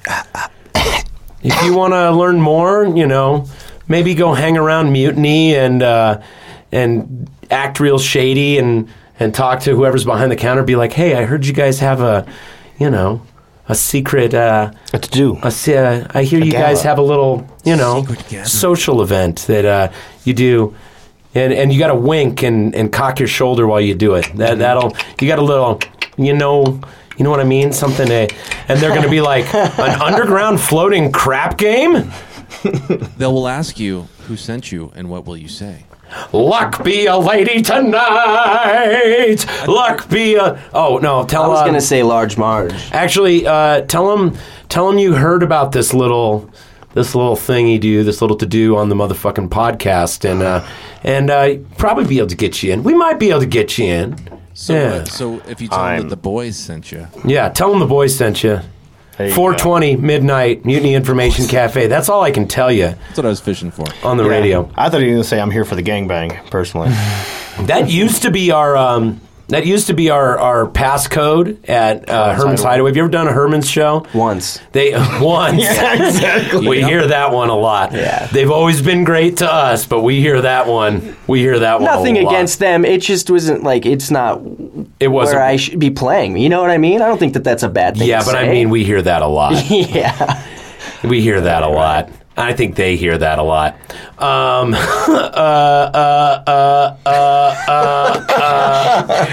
think Aaron needs to be reset. Tough crowd. Flipside Music near Herman's Hideaway on South Tacoma. Go see Ike about his magnificent selection of amps and guitars and pedals and knowledge about the subject of music and general rock science. And tell Ike the boys sent you. Get on with it. ZipRecruiter. The last one. And of course... We need paper again, man. And of course... Hey, I was trying to free ball it, man. Yeah. I was trying to do something Sometimes organic. you gotta free ball it. Hey, and you know what? I think I'm doing a pretty good job on the sponsors. No. Last but most, the 32 brave souls who back us on patreon.com/mfruckus. All our patrons get access to pretty much the band feed. You get everything that the band gets immediately after the band gets it. Like, I send stuff to Tony and the guys, and then I send it to the patrons, and then Tony and the guys go, hey, don't send that to the patrons. And I go, I already did. And they go, fuck, that looks like shit. I go, sorry, man, I already sent them the raw goods. Transparency. Yeah, but the only people who get that are the 32 brave souls who back us via a small monthly contribution on patreon.com. I love that platform. We as a band give 10% of everything that we get to other artists on the platform. We now back about 15 different creators on patreon.com. That's what it's all about. Dude, it's spread it around. Dude, we're all on the same team, That's baby. That's right. A rising tide lifts all ships. That's right. Pay tithing to the Church of Rock and Roll. So, I wanted to talk about Dink. First of all, Randy, have you ever done a trade show or anything like that? No. See, I would think you would do the trade shows. You see a lot of one-man acts, like with their what are those Bose Are you talking pole like speakers? NAMM or something like that, or Like NAMM would be a trade show, yeah. Okay. But like we did the Dink Comic-Con this weekend. Oh, right on. And it was our first time doing really anything like that. Like we've done shows around NAMM. Like and by that I mean we've played clubs in Los Angeles when NAMM was going on. Yeah. And then you put Way more accurate. NAMM party, and you try and hand out flyers at the show, and nobody cares because they're getting flyers for shit That's all like the show I goddamn. played Yeah. in Austin with Randy during South by Southwest. Oh, Yeah. did you play? The festival we played Right. together. Yeah. Yes. Was it? Is that festival in air quotes? I wouldn't put it in air quotes. It was anything over 4 bands is a festival, in my opinion. There you go. It was That's right. It was funny, dude. Like it's funny to see how the people in Austin actually feel about South by. Yeah, South by So What, man. Yeah. That's what. And anytime we talked, that's why we never went and did South by Southwest. I mean. We did get offered to do one really cool showcase there, which we had to turn down because of another tour that came up. But other than that, we've never really been offered, and we've never really pursued it. Because the first time we went to Austin was the day after it ended, and there was nobody anywhere. We played for the bartender, the sound guy, the door guy, like, and a waitress, right? Oh yeah, dude. And then, It's a real Austin. do you know Houston from Austin? He's in Brutality Incorporated. He's in. He worked at Headhunters forever. He probably still works at Headhunters. He was in. God, what's the other band that Houston is in? It's fucking Brutality Incorporated, and I can't fucking think of it. But anyway, and he was in MOD too with Billy. And we ended up walking into a bar that he was working at, and he ended up taking us around and showing us places in Austin. And we asked him about South by Southwest on that very first trip, and he was like, dude, South by Southwest sucks. You don't want to come down here. He's like, we do a little side thing called South by So What that might be fun for you guys to do, but other than that, I wouldn't even come down here. And we just kind of took that advice forever. We never tried to go back down there ever again. And like, as now a local, how is that for you? Like, how is actually being down there during South by Southwest? It's cool, dude.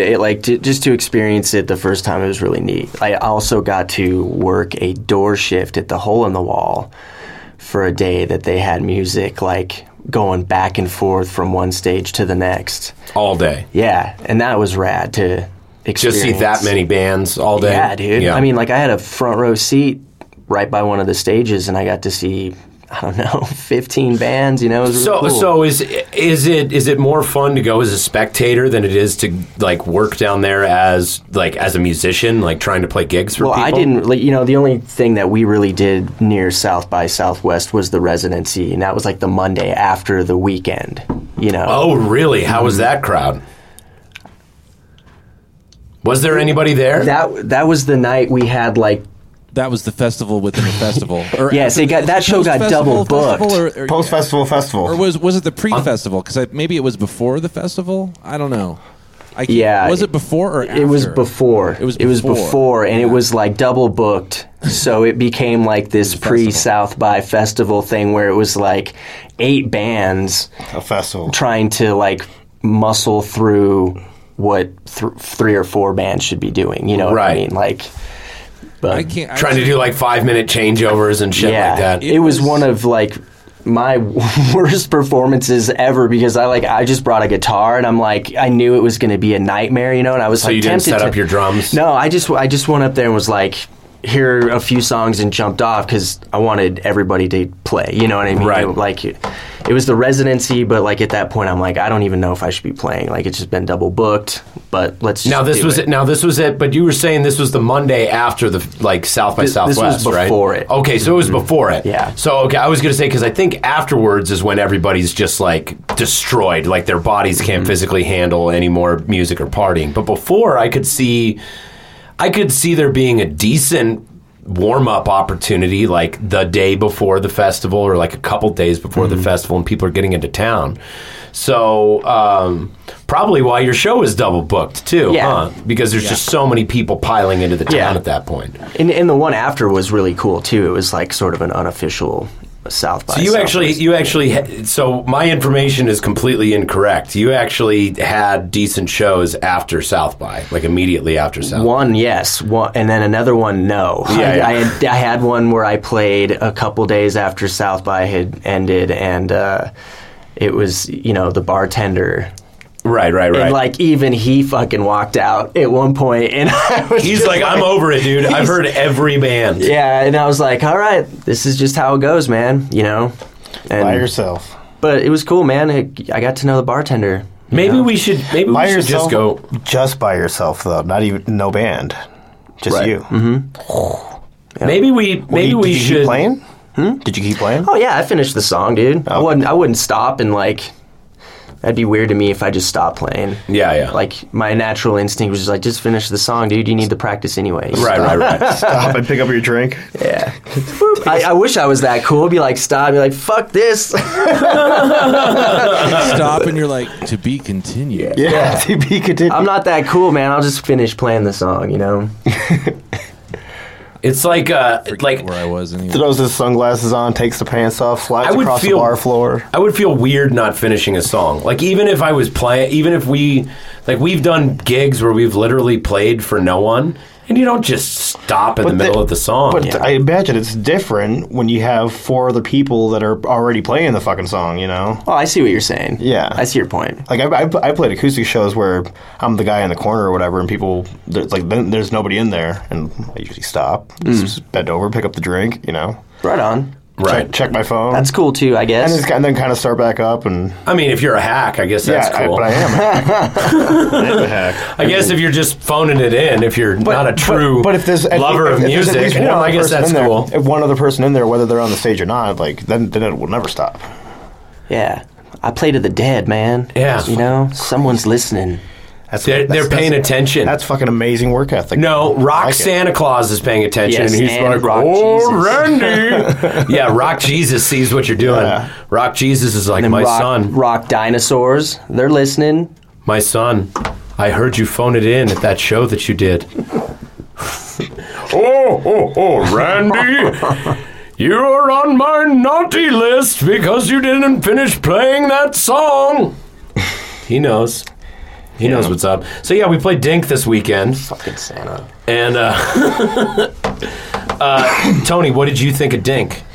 What did you think of I Dink? thought it was great, man. Did you go inside at all? Absolutely. Did you go look around at the exhibits and stuff like that? Floors, yeah. So, to give some context, Dink is the so Charlie and Jeff LaGreca, who started the Denver Comic Con, eventually when the Denver Comic Con started to grow to the point where it got kind of bloated and became the pop culture con and became less and less about comic books and became the big thing that it is now.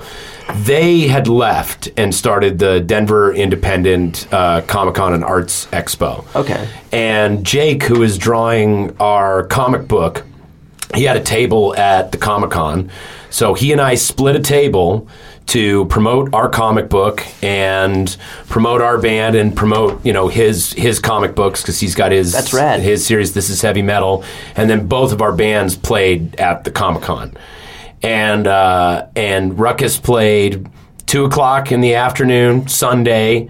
Sure did. To Colfax to Colfax and all the people in the park that were sleeping off hangovers. I was home in That's time to awesome. make dinner and watch Game of Thrones. Nice Yeah. work, dude. Yeah. That's So- a fun gig. It was a really fun gig, and it was cool having the mix of like comic book nerds and their kids, and then just crazy street people from Civic Center Park and Colfax, and then like. What were you saying when we went on stage? It was like people who are. We got to be quiet because there's people sleeping. Yeah, I was like, shh, be quiet. People are sleeping in the park. Yeah. It was fucking fun, man. It was. If we would have had Occupy Wall Street going on, we would have had like just the biggest crowd ever. Oh yeah. Yeah. It's like right where that was happening. See, I wonder, were there bands that played during Occupy Wall Street? I don't know. Were there? I mean, somebody must have tried to turn it into a festival, That's right? a missed opportunity. I feel like Randy would do that. I feel like Randy would like pull up with his drums and his guitar and be like, "Man, I'm going to seize this opportunity." hang out. Yeah. Hand against the machine. Yeah. But yeah, like, so the guy, the booth that we were right across from was this guy, Lonnie M.F. Allen. I see that. Lonnie motherfucking Allen. And he designed the passes for Comic-Con, or for Dink this year. And those are 3D. Like, you can look at those with 3D glasses, and his book is 3D. And he was pretty much... This is just a small example of, like, the level of talent that was in that building. Like, it was all independent comic illustrators and tattoo artists and things like that. There was a table for Ralph Bakshi, the guy who created Wizards and the original animated Lord of the Rings. And Cool World. Did you remember Cool World and American Pop and Heavy Traffic? And he did the X-rated Fritz the Cat movie. Like, he did this Skype interview in one of the lecture rooms, and he was, dude, fucking hilarious. Really funny old guy. I didn't realize there was lecture rooms. Oh yeah, dude. There was panels. Like Jake actually talked on a panel about social media and independent comics. Jim was on a panel too. Yeah, Jim was on a couple of panels, I think. Yeah, it was I just had no idea where the conference room was at the time. It was really fun. The one thing I will say is it is way different.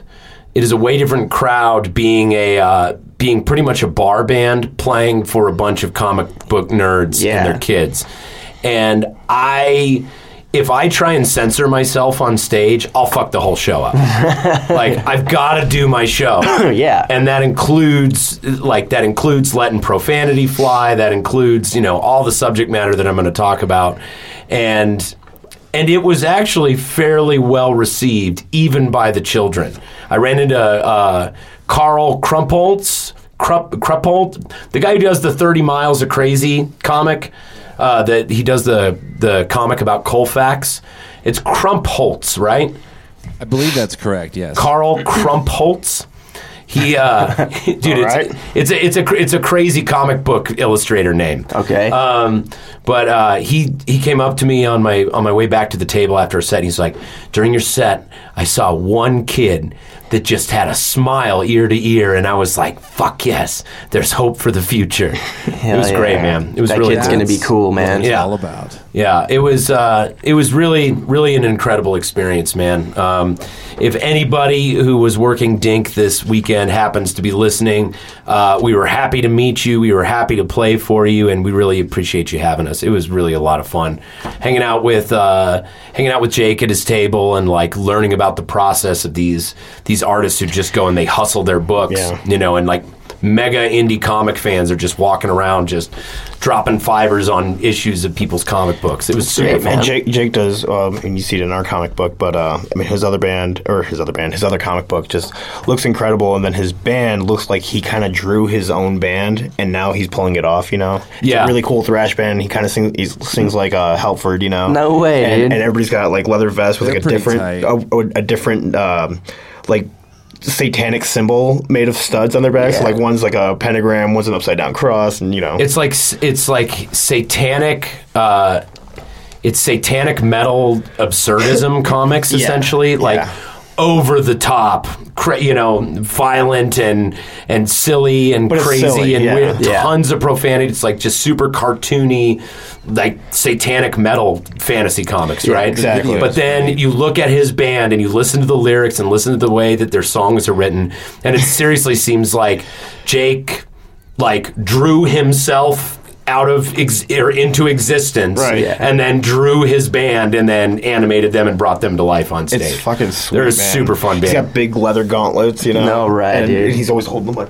Dude, he keeps them behind the table too. Like, he keeps his vest and his gloves behind the table, and whenever people come by to do interviews or take pictures with him, he turns it on and like does his like metal poses and stuff like that. That's super cool. That's because the character in the book is never without. So we got along. Sweet, Jake and I get along very well for that reason. We're both into the pageantry and the silliness and the cartoonishness. And, he's got some song that's just talking about how kick-ass fucking pizza and like staying up late is or something, but it's Nice, fucking dude. thrash he's got metal. a song about cannibalizing white supremacists. Yeah.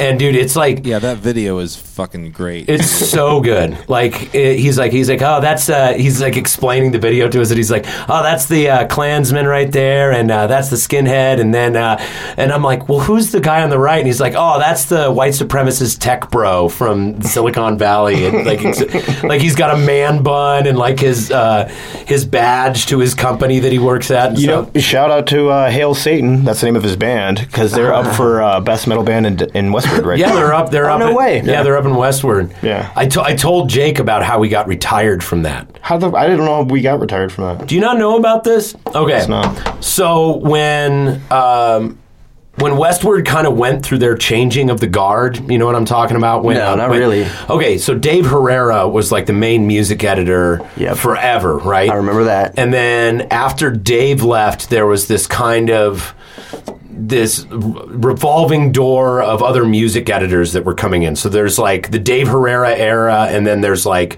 everything that we know about Westward since Dave left, right? There's Dave, and then there's everybody else. Okay. So when that happened, the Westward Music Showcase changed too. And it used to be that pretty much we got nominated for several years solid. We won once, and the year that we won, us and a bunch of other bands were retired to what they called the Westward Music Showcase All-Stars. What? Who said that? That sounds made up. It was in print. It was in print. Still print anything. It was in print. And basically what they did is they took, because bands in Denver don't break up. They stay together for 20 fucking years, or the bands that play like all the bands that would play Bannock Street Garage on the punk rock stage. It was pretty much the same bands every year. It was us and Reno Divorce and Frontside and King Rat and the Pitch Invasion, and then they would kind of have this rotating cast of characters. It was a great party. So Westward wanted to start rotating in some of the newer bands and get some of the new blood in there, and there was new writers at the paper, so they were starting to cover different stuff. So they created this category called the Westward All-Stars, where they put all the bands and politely said, we're not going to put you on the festival or nominate you anymore ever again. Interesting. Really? Yeah, there was like above the nominations that year. King Rat's still on there. King Rat's nominated this year, I think. Are they? I'm pretty sure. I thought that they were part of the group of bands that got retired. I never heard this story. It sounds made up as fuck. No, it's a real thing. It's a real thing. It really happened. Yeah, man. It's totally That's bullshit interesting, that they dude. would Why? do that. Well, yeah. What was the reason behind that? Honestly, well, the reason is that they kind of wanted to give other up and coming bands a chance, and we were just. You know, the Denver music scene is kind of a good old boys club. There's a lot of us who've been doing it a long time, and Denver was a small town for so long that I feel like as it has grown, there has still been this healthy, functioning underbelly of like the local bands, the bands that have been around in this town for a very long time, and like the people who work at the different venues have been at those venues for a very long time. There's a lot of veterans of the scene and a lot of pedigree. You know what I mean? Okay. Like you look at like the Three Kings guys. You know. When I met Jim, he was working for NIPP at the Bluebird and was booking shows that way. Or like you look at someone like Ricky Aston, who's now with Live Nation, and she booked for Soda Jerk forever. Like used to put us on at the Marquee and stuff like that. So as Denver has been blowing up, the music scene is still very much run by locals and like long-term locals. And I felt like what Westward was trying to do is basically say, hey, we appreciate you guys and all, but we want to hear some other fucking bands. Okay, you know what I mean? Gotcha. We're tired of seeing the same bands on the thing every year. Yeah. Like the metal thing, like Cephalic Carnage and Havoc were on the Westward Music Showcase metal ballot every single year. Yeah. You know, Reno Divorce and King Rat and Frontside 5 and us were on the punk category or the rock and roll category every year. Or fourth year freshman. Or fourth year freshman was on that shit. was on that so the year that we won, the following year they were just like, okay, Dang, didn't even give you a chance for a repeat title, dude. No. That's not fucking No. cool. Man, No. that sounds so made up. It's not made up. I understand. It's not made up. It's a real thing. Look, if it's true, I'm waiting for my phone call. Be like, so. Wait, the phone call to stop. Wait, have you guys ever been nominated for anything? No. That's My horseshit. phone call to be nominated for something. You guys should be nominated for something. I hereby nominate you. I nominate Granny Tweed. Oh, because he's in a special club that can't be in it anymore, so he can make decisions based on. I'm on the board. Yeah, he's On on the board, okay. I'm on the board. I see. Board. No, but I mean, it's a double-edged sword, because it's like on one hand, there's Denver's becoming this like more popular market, so people like us who have these relationships and have already have ins with these different clubs and are have a little bit of leverage. We have we have the contacts to be able to make shit happen.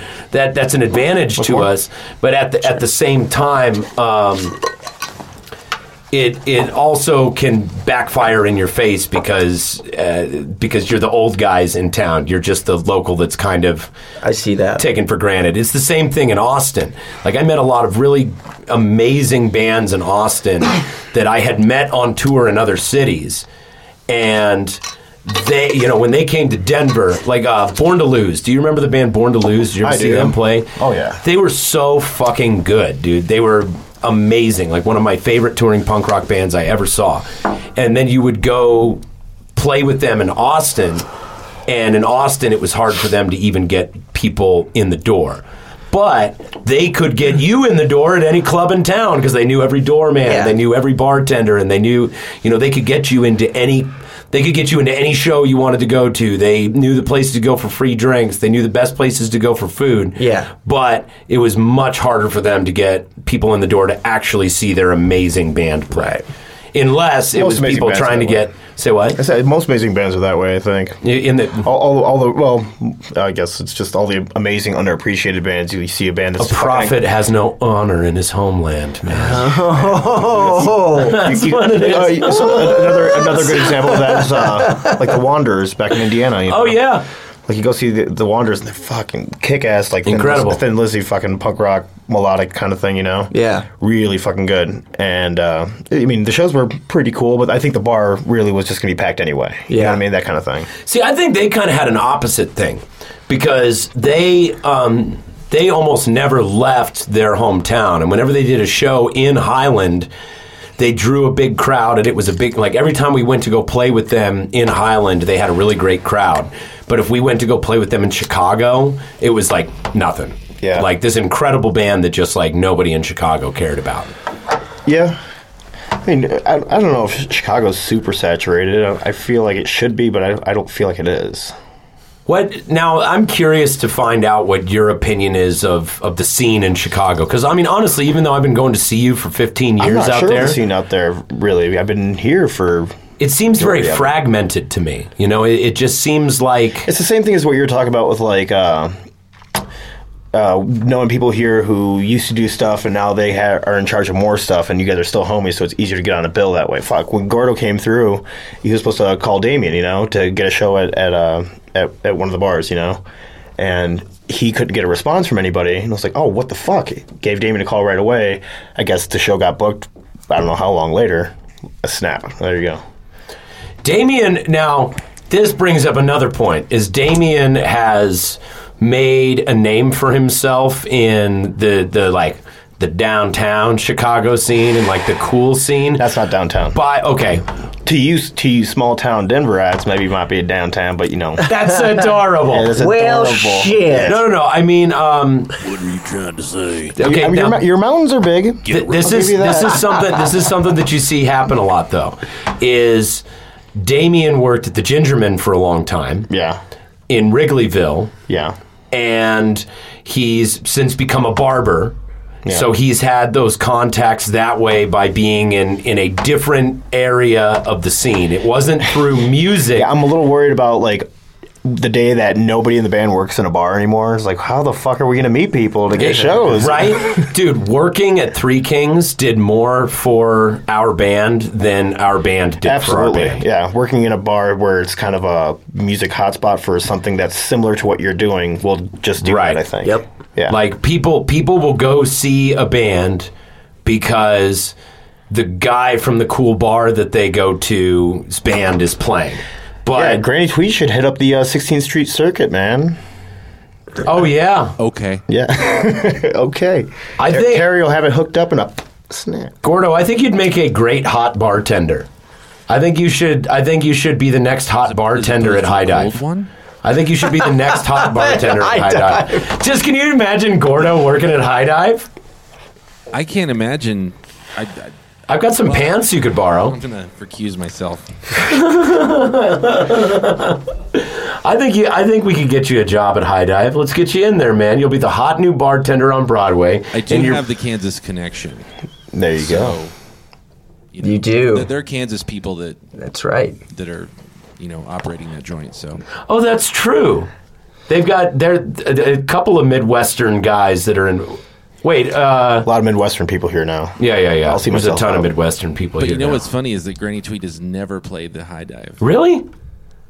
It's pretty fun. It is You ever played fun. the High Dive? Hell yeah, dude. Yeah, it's pretty fun. I haven't played the High Dive a lot. Yeah, I haven't played it a lot, but it was fun. And the sound I thought was I like to rad. play- Yeah, the sound was great. Sully. Every place I can, at Nick least Sullivan, when he did Yes. sound there, dude, he was fucking That's great. who did sound for me. Yeah. He runs the Keep now. Have you been over to the Keep? What is that? The Keep is his studio. He runs the Keep studio over by Flipside Music and Blackout Screen Printing. Right He's on. got his own studio. Yeah, Nick's fucking I great. used to run into that guy a lot, but I haven't seen him in years, man. I think it's just like you tend to gravitate towards the playing the bars where you drink and where the people you hang out at. Mm-hmm. And because you're hanging around there, the people who are booking the shows tend to go, oh, hey, come here real quick. Let's put you on this show. Oh, hey, when are we going to get you on the books? Like, you're reaching to your kind of immediate network. That's how booking works in general. Yeah. So you just got to pick the bar you really wanna play at, and then just sit there and drink all the time. Hell yes. Drink every day, all day, and eventually, before you succumb to cirrhosis and rampant alcoholism, you will get on their stage. I found somebody told me that when I was getting into bartending, whatever. But I said, how do I get a job as a bartender? They said, just hang out at the bar a lot. Mm-hmm. Yeah, that's how I got my start. And Yeah, 'cause that's. I've never tended bar in my life. Do you hang out at one bar enough? I hang out at a few. Go get a door. you Okay, so won. this is how you become a bartender. choose one. Yeah, you need to stay Yeah, at you one start Go out find on the door. one bar That you hang out there way too much. all the time. Then start working the door. Yep. Do that for about 20,000 years. Clean up about 800 pounds of shit and vomit and cigarette butts. Get punched in the face 4 times, and then you get one daytime shift in the middle of the week. Yeah. And then it goes from there. That sounds like a cream dream. Yeah. Oh, it's such a good job. Working the door is such a great job, You keep too. doing that forever. I have a song about that I've been working on for like 7 years. About the climb and fall of being a bartender. Just working at Bender's, because that's exactly what I did. I started out on the door, and then I bar backed, and then I was a bartender, and then I booked shows, and then I had my own show, where's a songwriter night, and like this evolution of it Yeah. is like inspired me to write this. It's this a song. long way to Is the it- top, is it they reco- say. It's been done. Is it recorded or is it on the last record or? Oh no, dude! I've been working on it. Like it hasn't It's even still not been done like yet. played. Yeah, like, Yeah. there's just not time for it. You're not. Is it about Benders or about just bar experience in general? Bender's. Okay. So it does have an ending. Yeah, Yeah. yeah, for sure. So it does have an ending. Yeah. Oh dang, dude! Dang. Wait, was did that- it have an ending? Oh, that's- Hey, Oh, that didn't mean that to be. I a burn. know. Yeah, I know you didn't. But it was funny.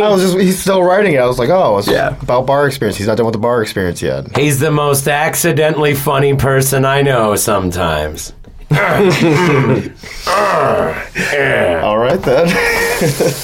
I'll see myself out. It's like at your wedding when I was like, do you take Laura to be your lawfully wedded wife as long as you both shall live?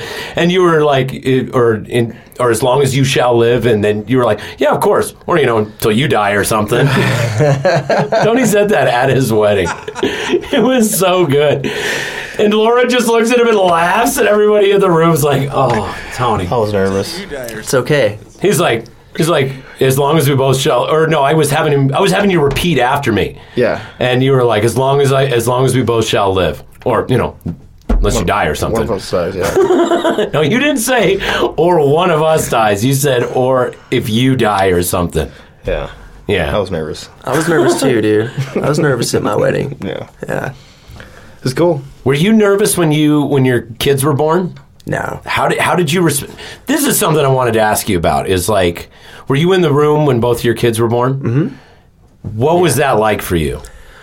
Was it super intense, or was it like, did you guys do hospital births? Did you do? Yeah, they were both scheduled C-sections. Okay. So yeah. So you weren't in there for the screaming and the yelling No. and like it was all pretty clinical, like efficient, well done. Which so I took it.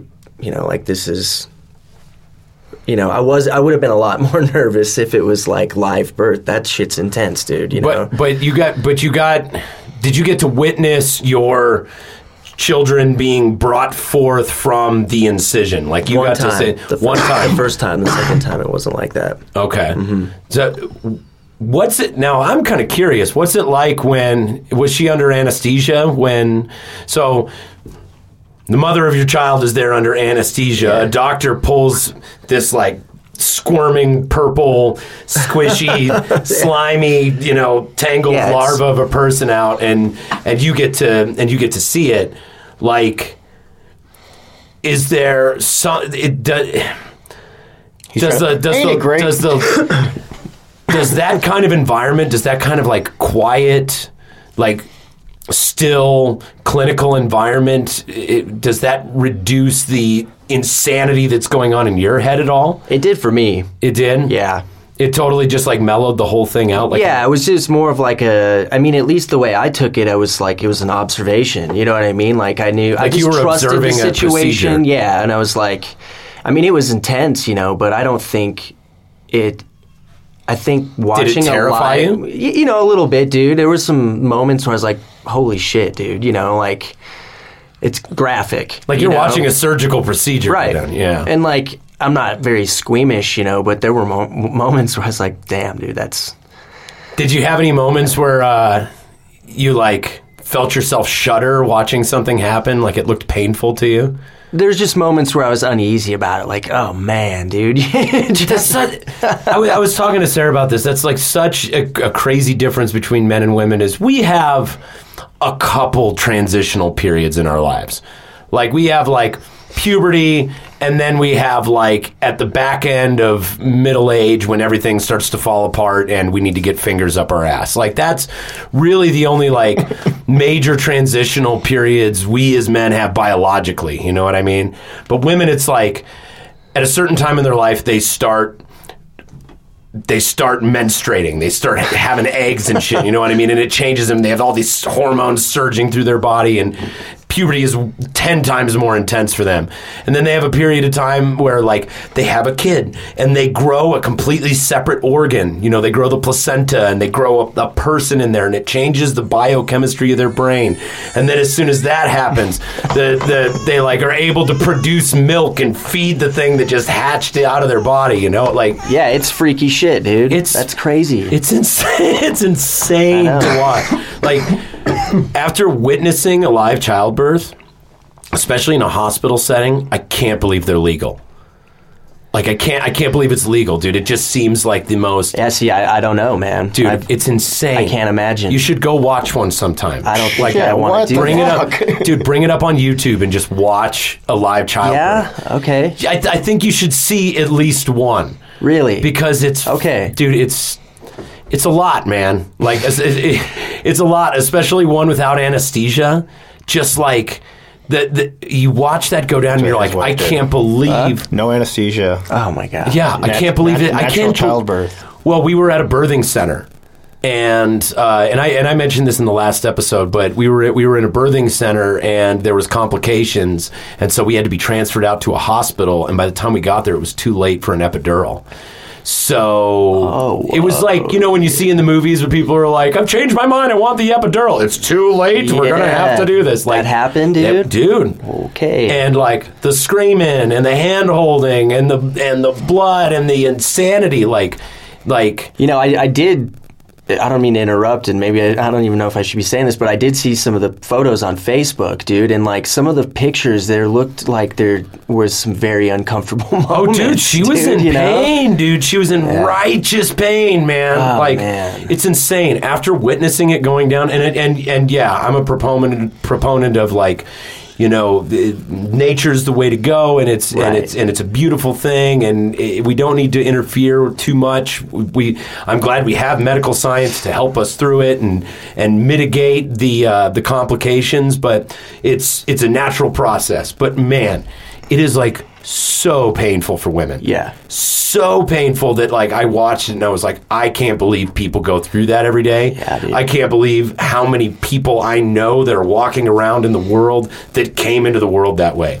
It seemed like so primal, jungle, crazy. And that's why, watching a C-section is just like, it's a different thing. Yeah, you're not listening to your partner, wail or anything. Pain, She's just out. Yeah. It's I was a C-section. Yeah. And I like to think it's made me a better person. I accredit a lot of what makes me such a stable person to not torturing my mother on my way into this world.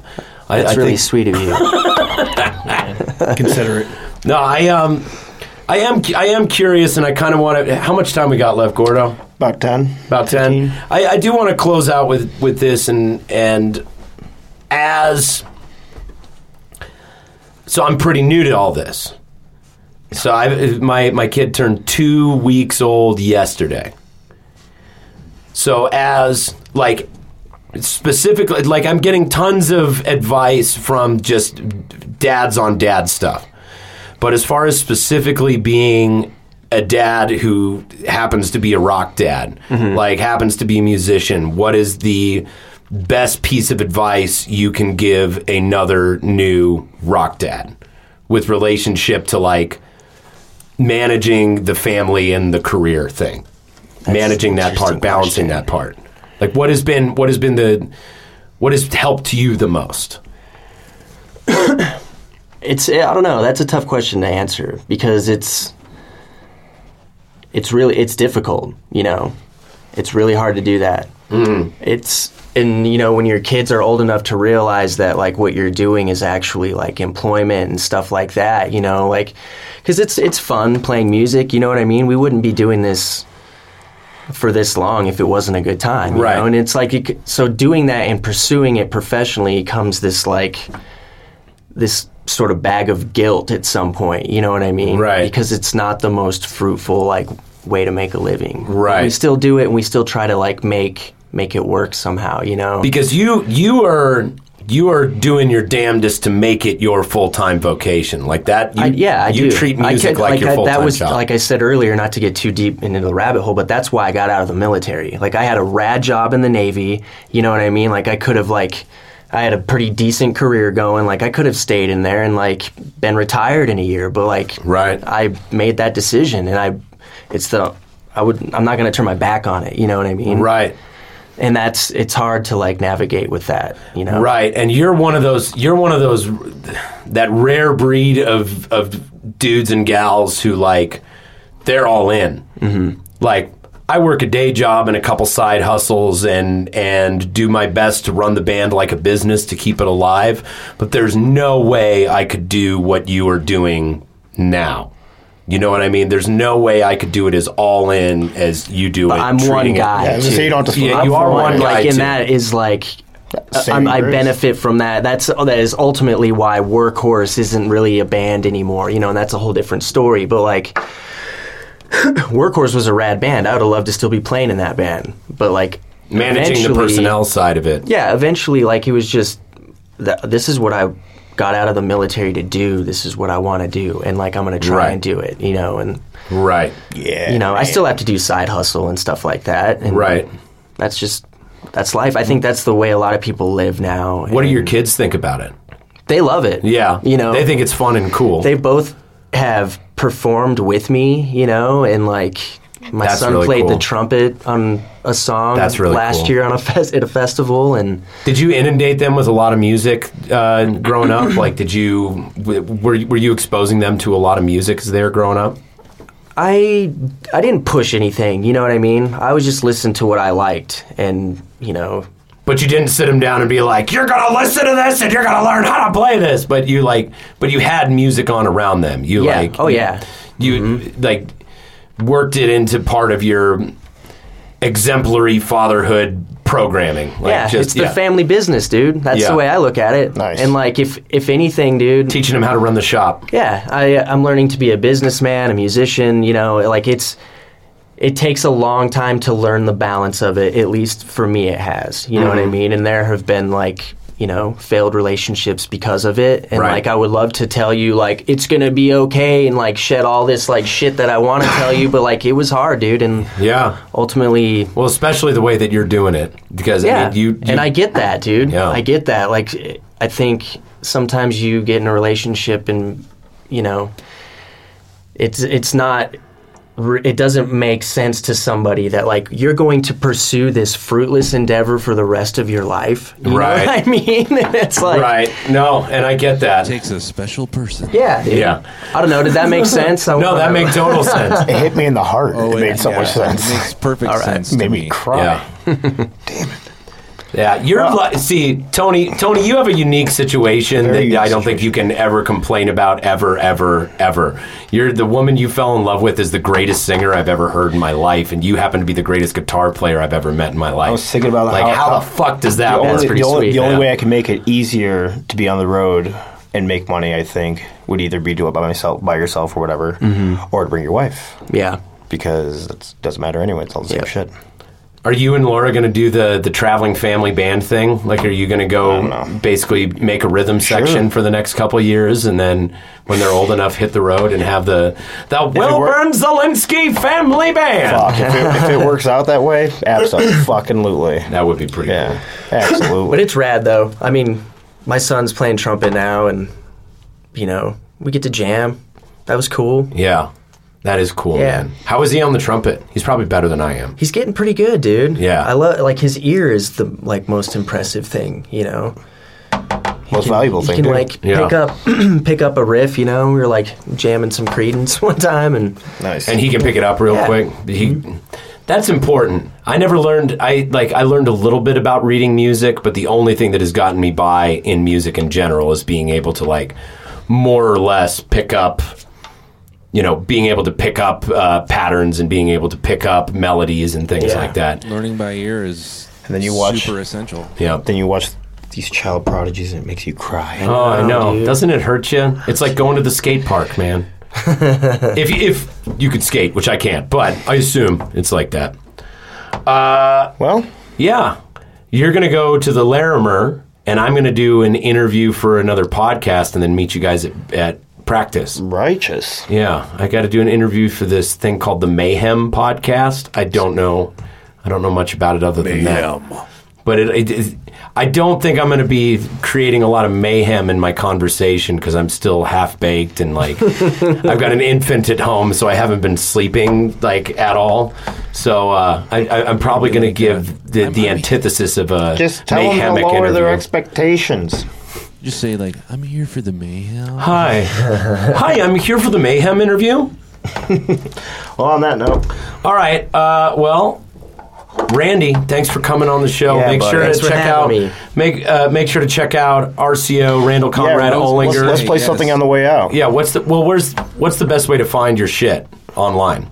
Right now you can go to Gorophonic Records has some songs streaming. I have some on my website, RCOswamp.com. There's a couple of different songs, like RCOswamp.com. RCOswamp.com. And okay. GordophonicRecords.com. Right on. And the pre-order for the book is no longer going on because he's almost sold out of those books. Nice. So No fucking way. Congratulations, man. super fucking stoked about it. And eventually, I think we'll have a download of the album or some kind of thing going on. Yeah. But That's The awesome. book comes with downloads of the. Yep. Right. Yeah. That's super cool, Gotcha. man. Well, fuck, man. It's been really nice having you. No doubt, It's brother. been nice Yeah. to catch up. I don't get to see you enough anymore. I know, man. Because This is great, though. Thank you so much. Of course. So we're gonna close out with a workhorse song, right? I say we do both. Let's do it. Let's okay, to give a little compare and contrast, we'll do a workhorse song and then we'll do an RCO song so people can hear your journey from Okay. or at least hear like a little sample of your journey. Sweet. Well, this has been the motherfucking podcast. Thank you for listening. I'm Aaron Howell. I'm Tony Lee. And he's Randy. And he's Gordo. Shout out to Johnny Skibbs in Chicago. Gene Skibbins. hi, Skips. Yeah, we love you, dude. All right, we'll see you next time, guys. Bye-bye. Bye.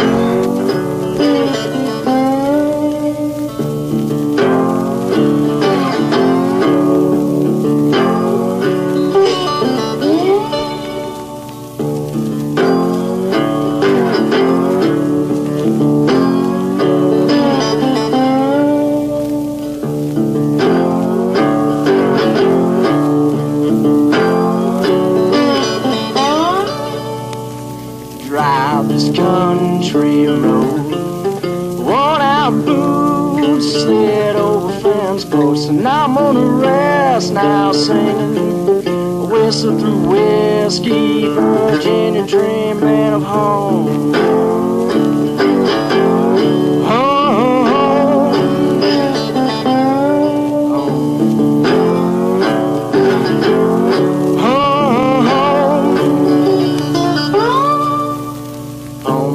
Cone and ride, blue tick baying for the coons, hiding a blue ridge swallowed sunset. Well, on my own, like the souls in the crow's nest, and I just close my eyes.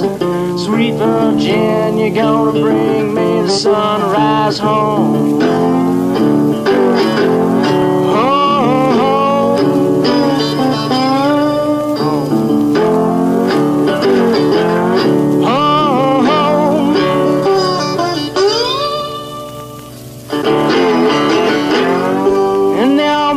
Kinds of moonshine, only mine will make you blind. And there are many ways we can go. I'll take the river and you take the dirt road.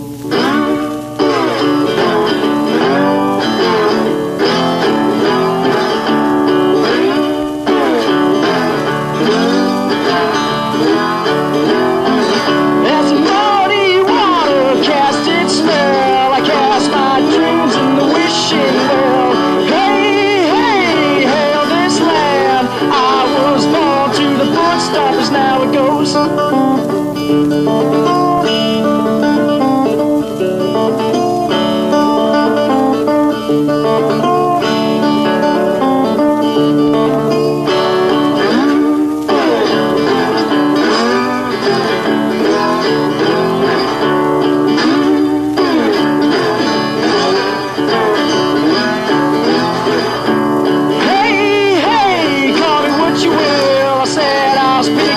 Catfish man, hey,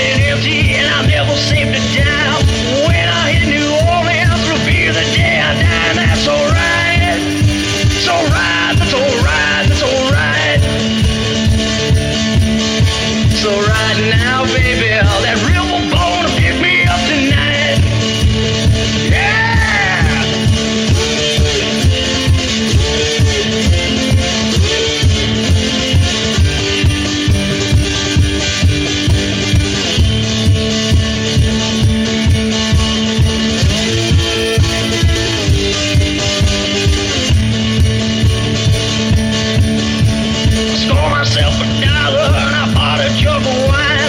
If I had 10 more, I'd get a jar of shine, but that's alright. It's alright, that's alright, that's alright. It's alright now, baby. That riverboat will pick me up tonight. That jug of wine, it soothed me, it took away my woes. When I woke this morning, I missed that riverboat, and that's alright. It's alright, that's alright, that's alright. It's alright now, baby. That riverboat will pick me up tonight. Yeah!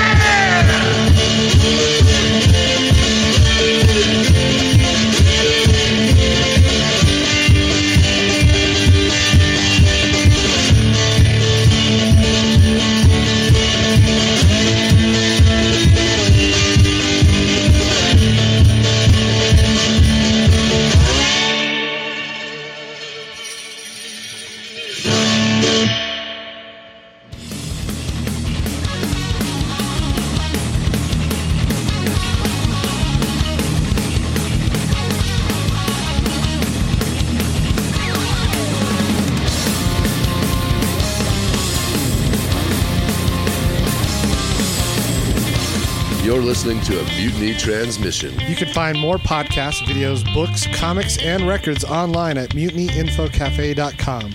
Or just stop in the store in Denver and have a coffee sometime.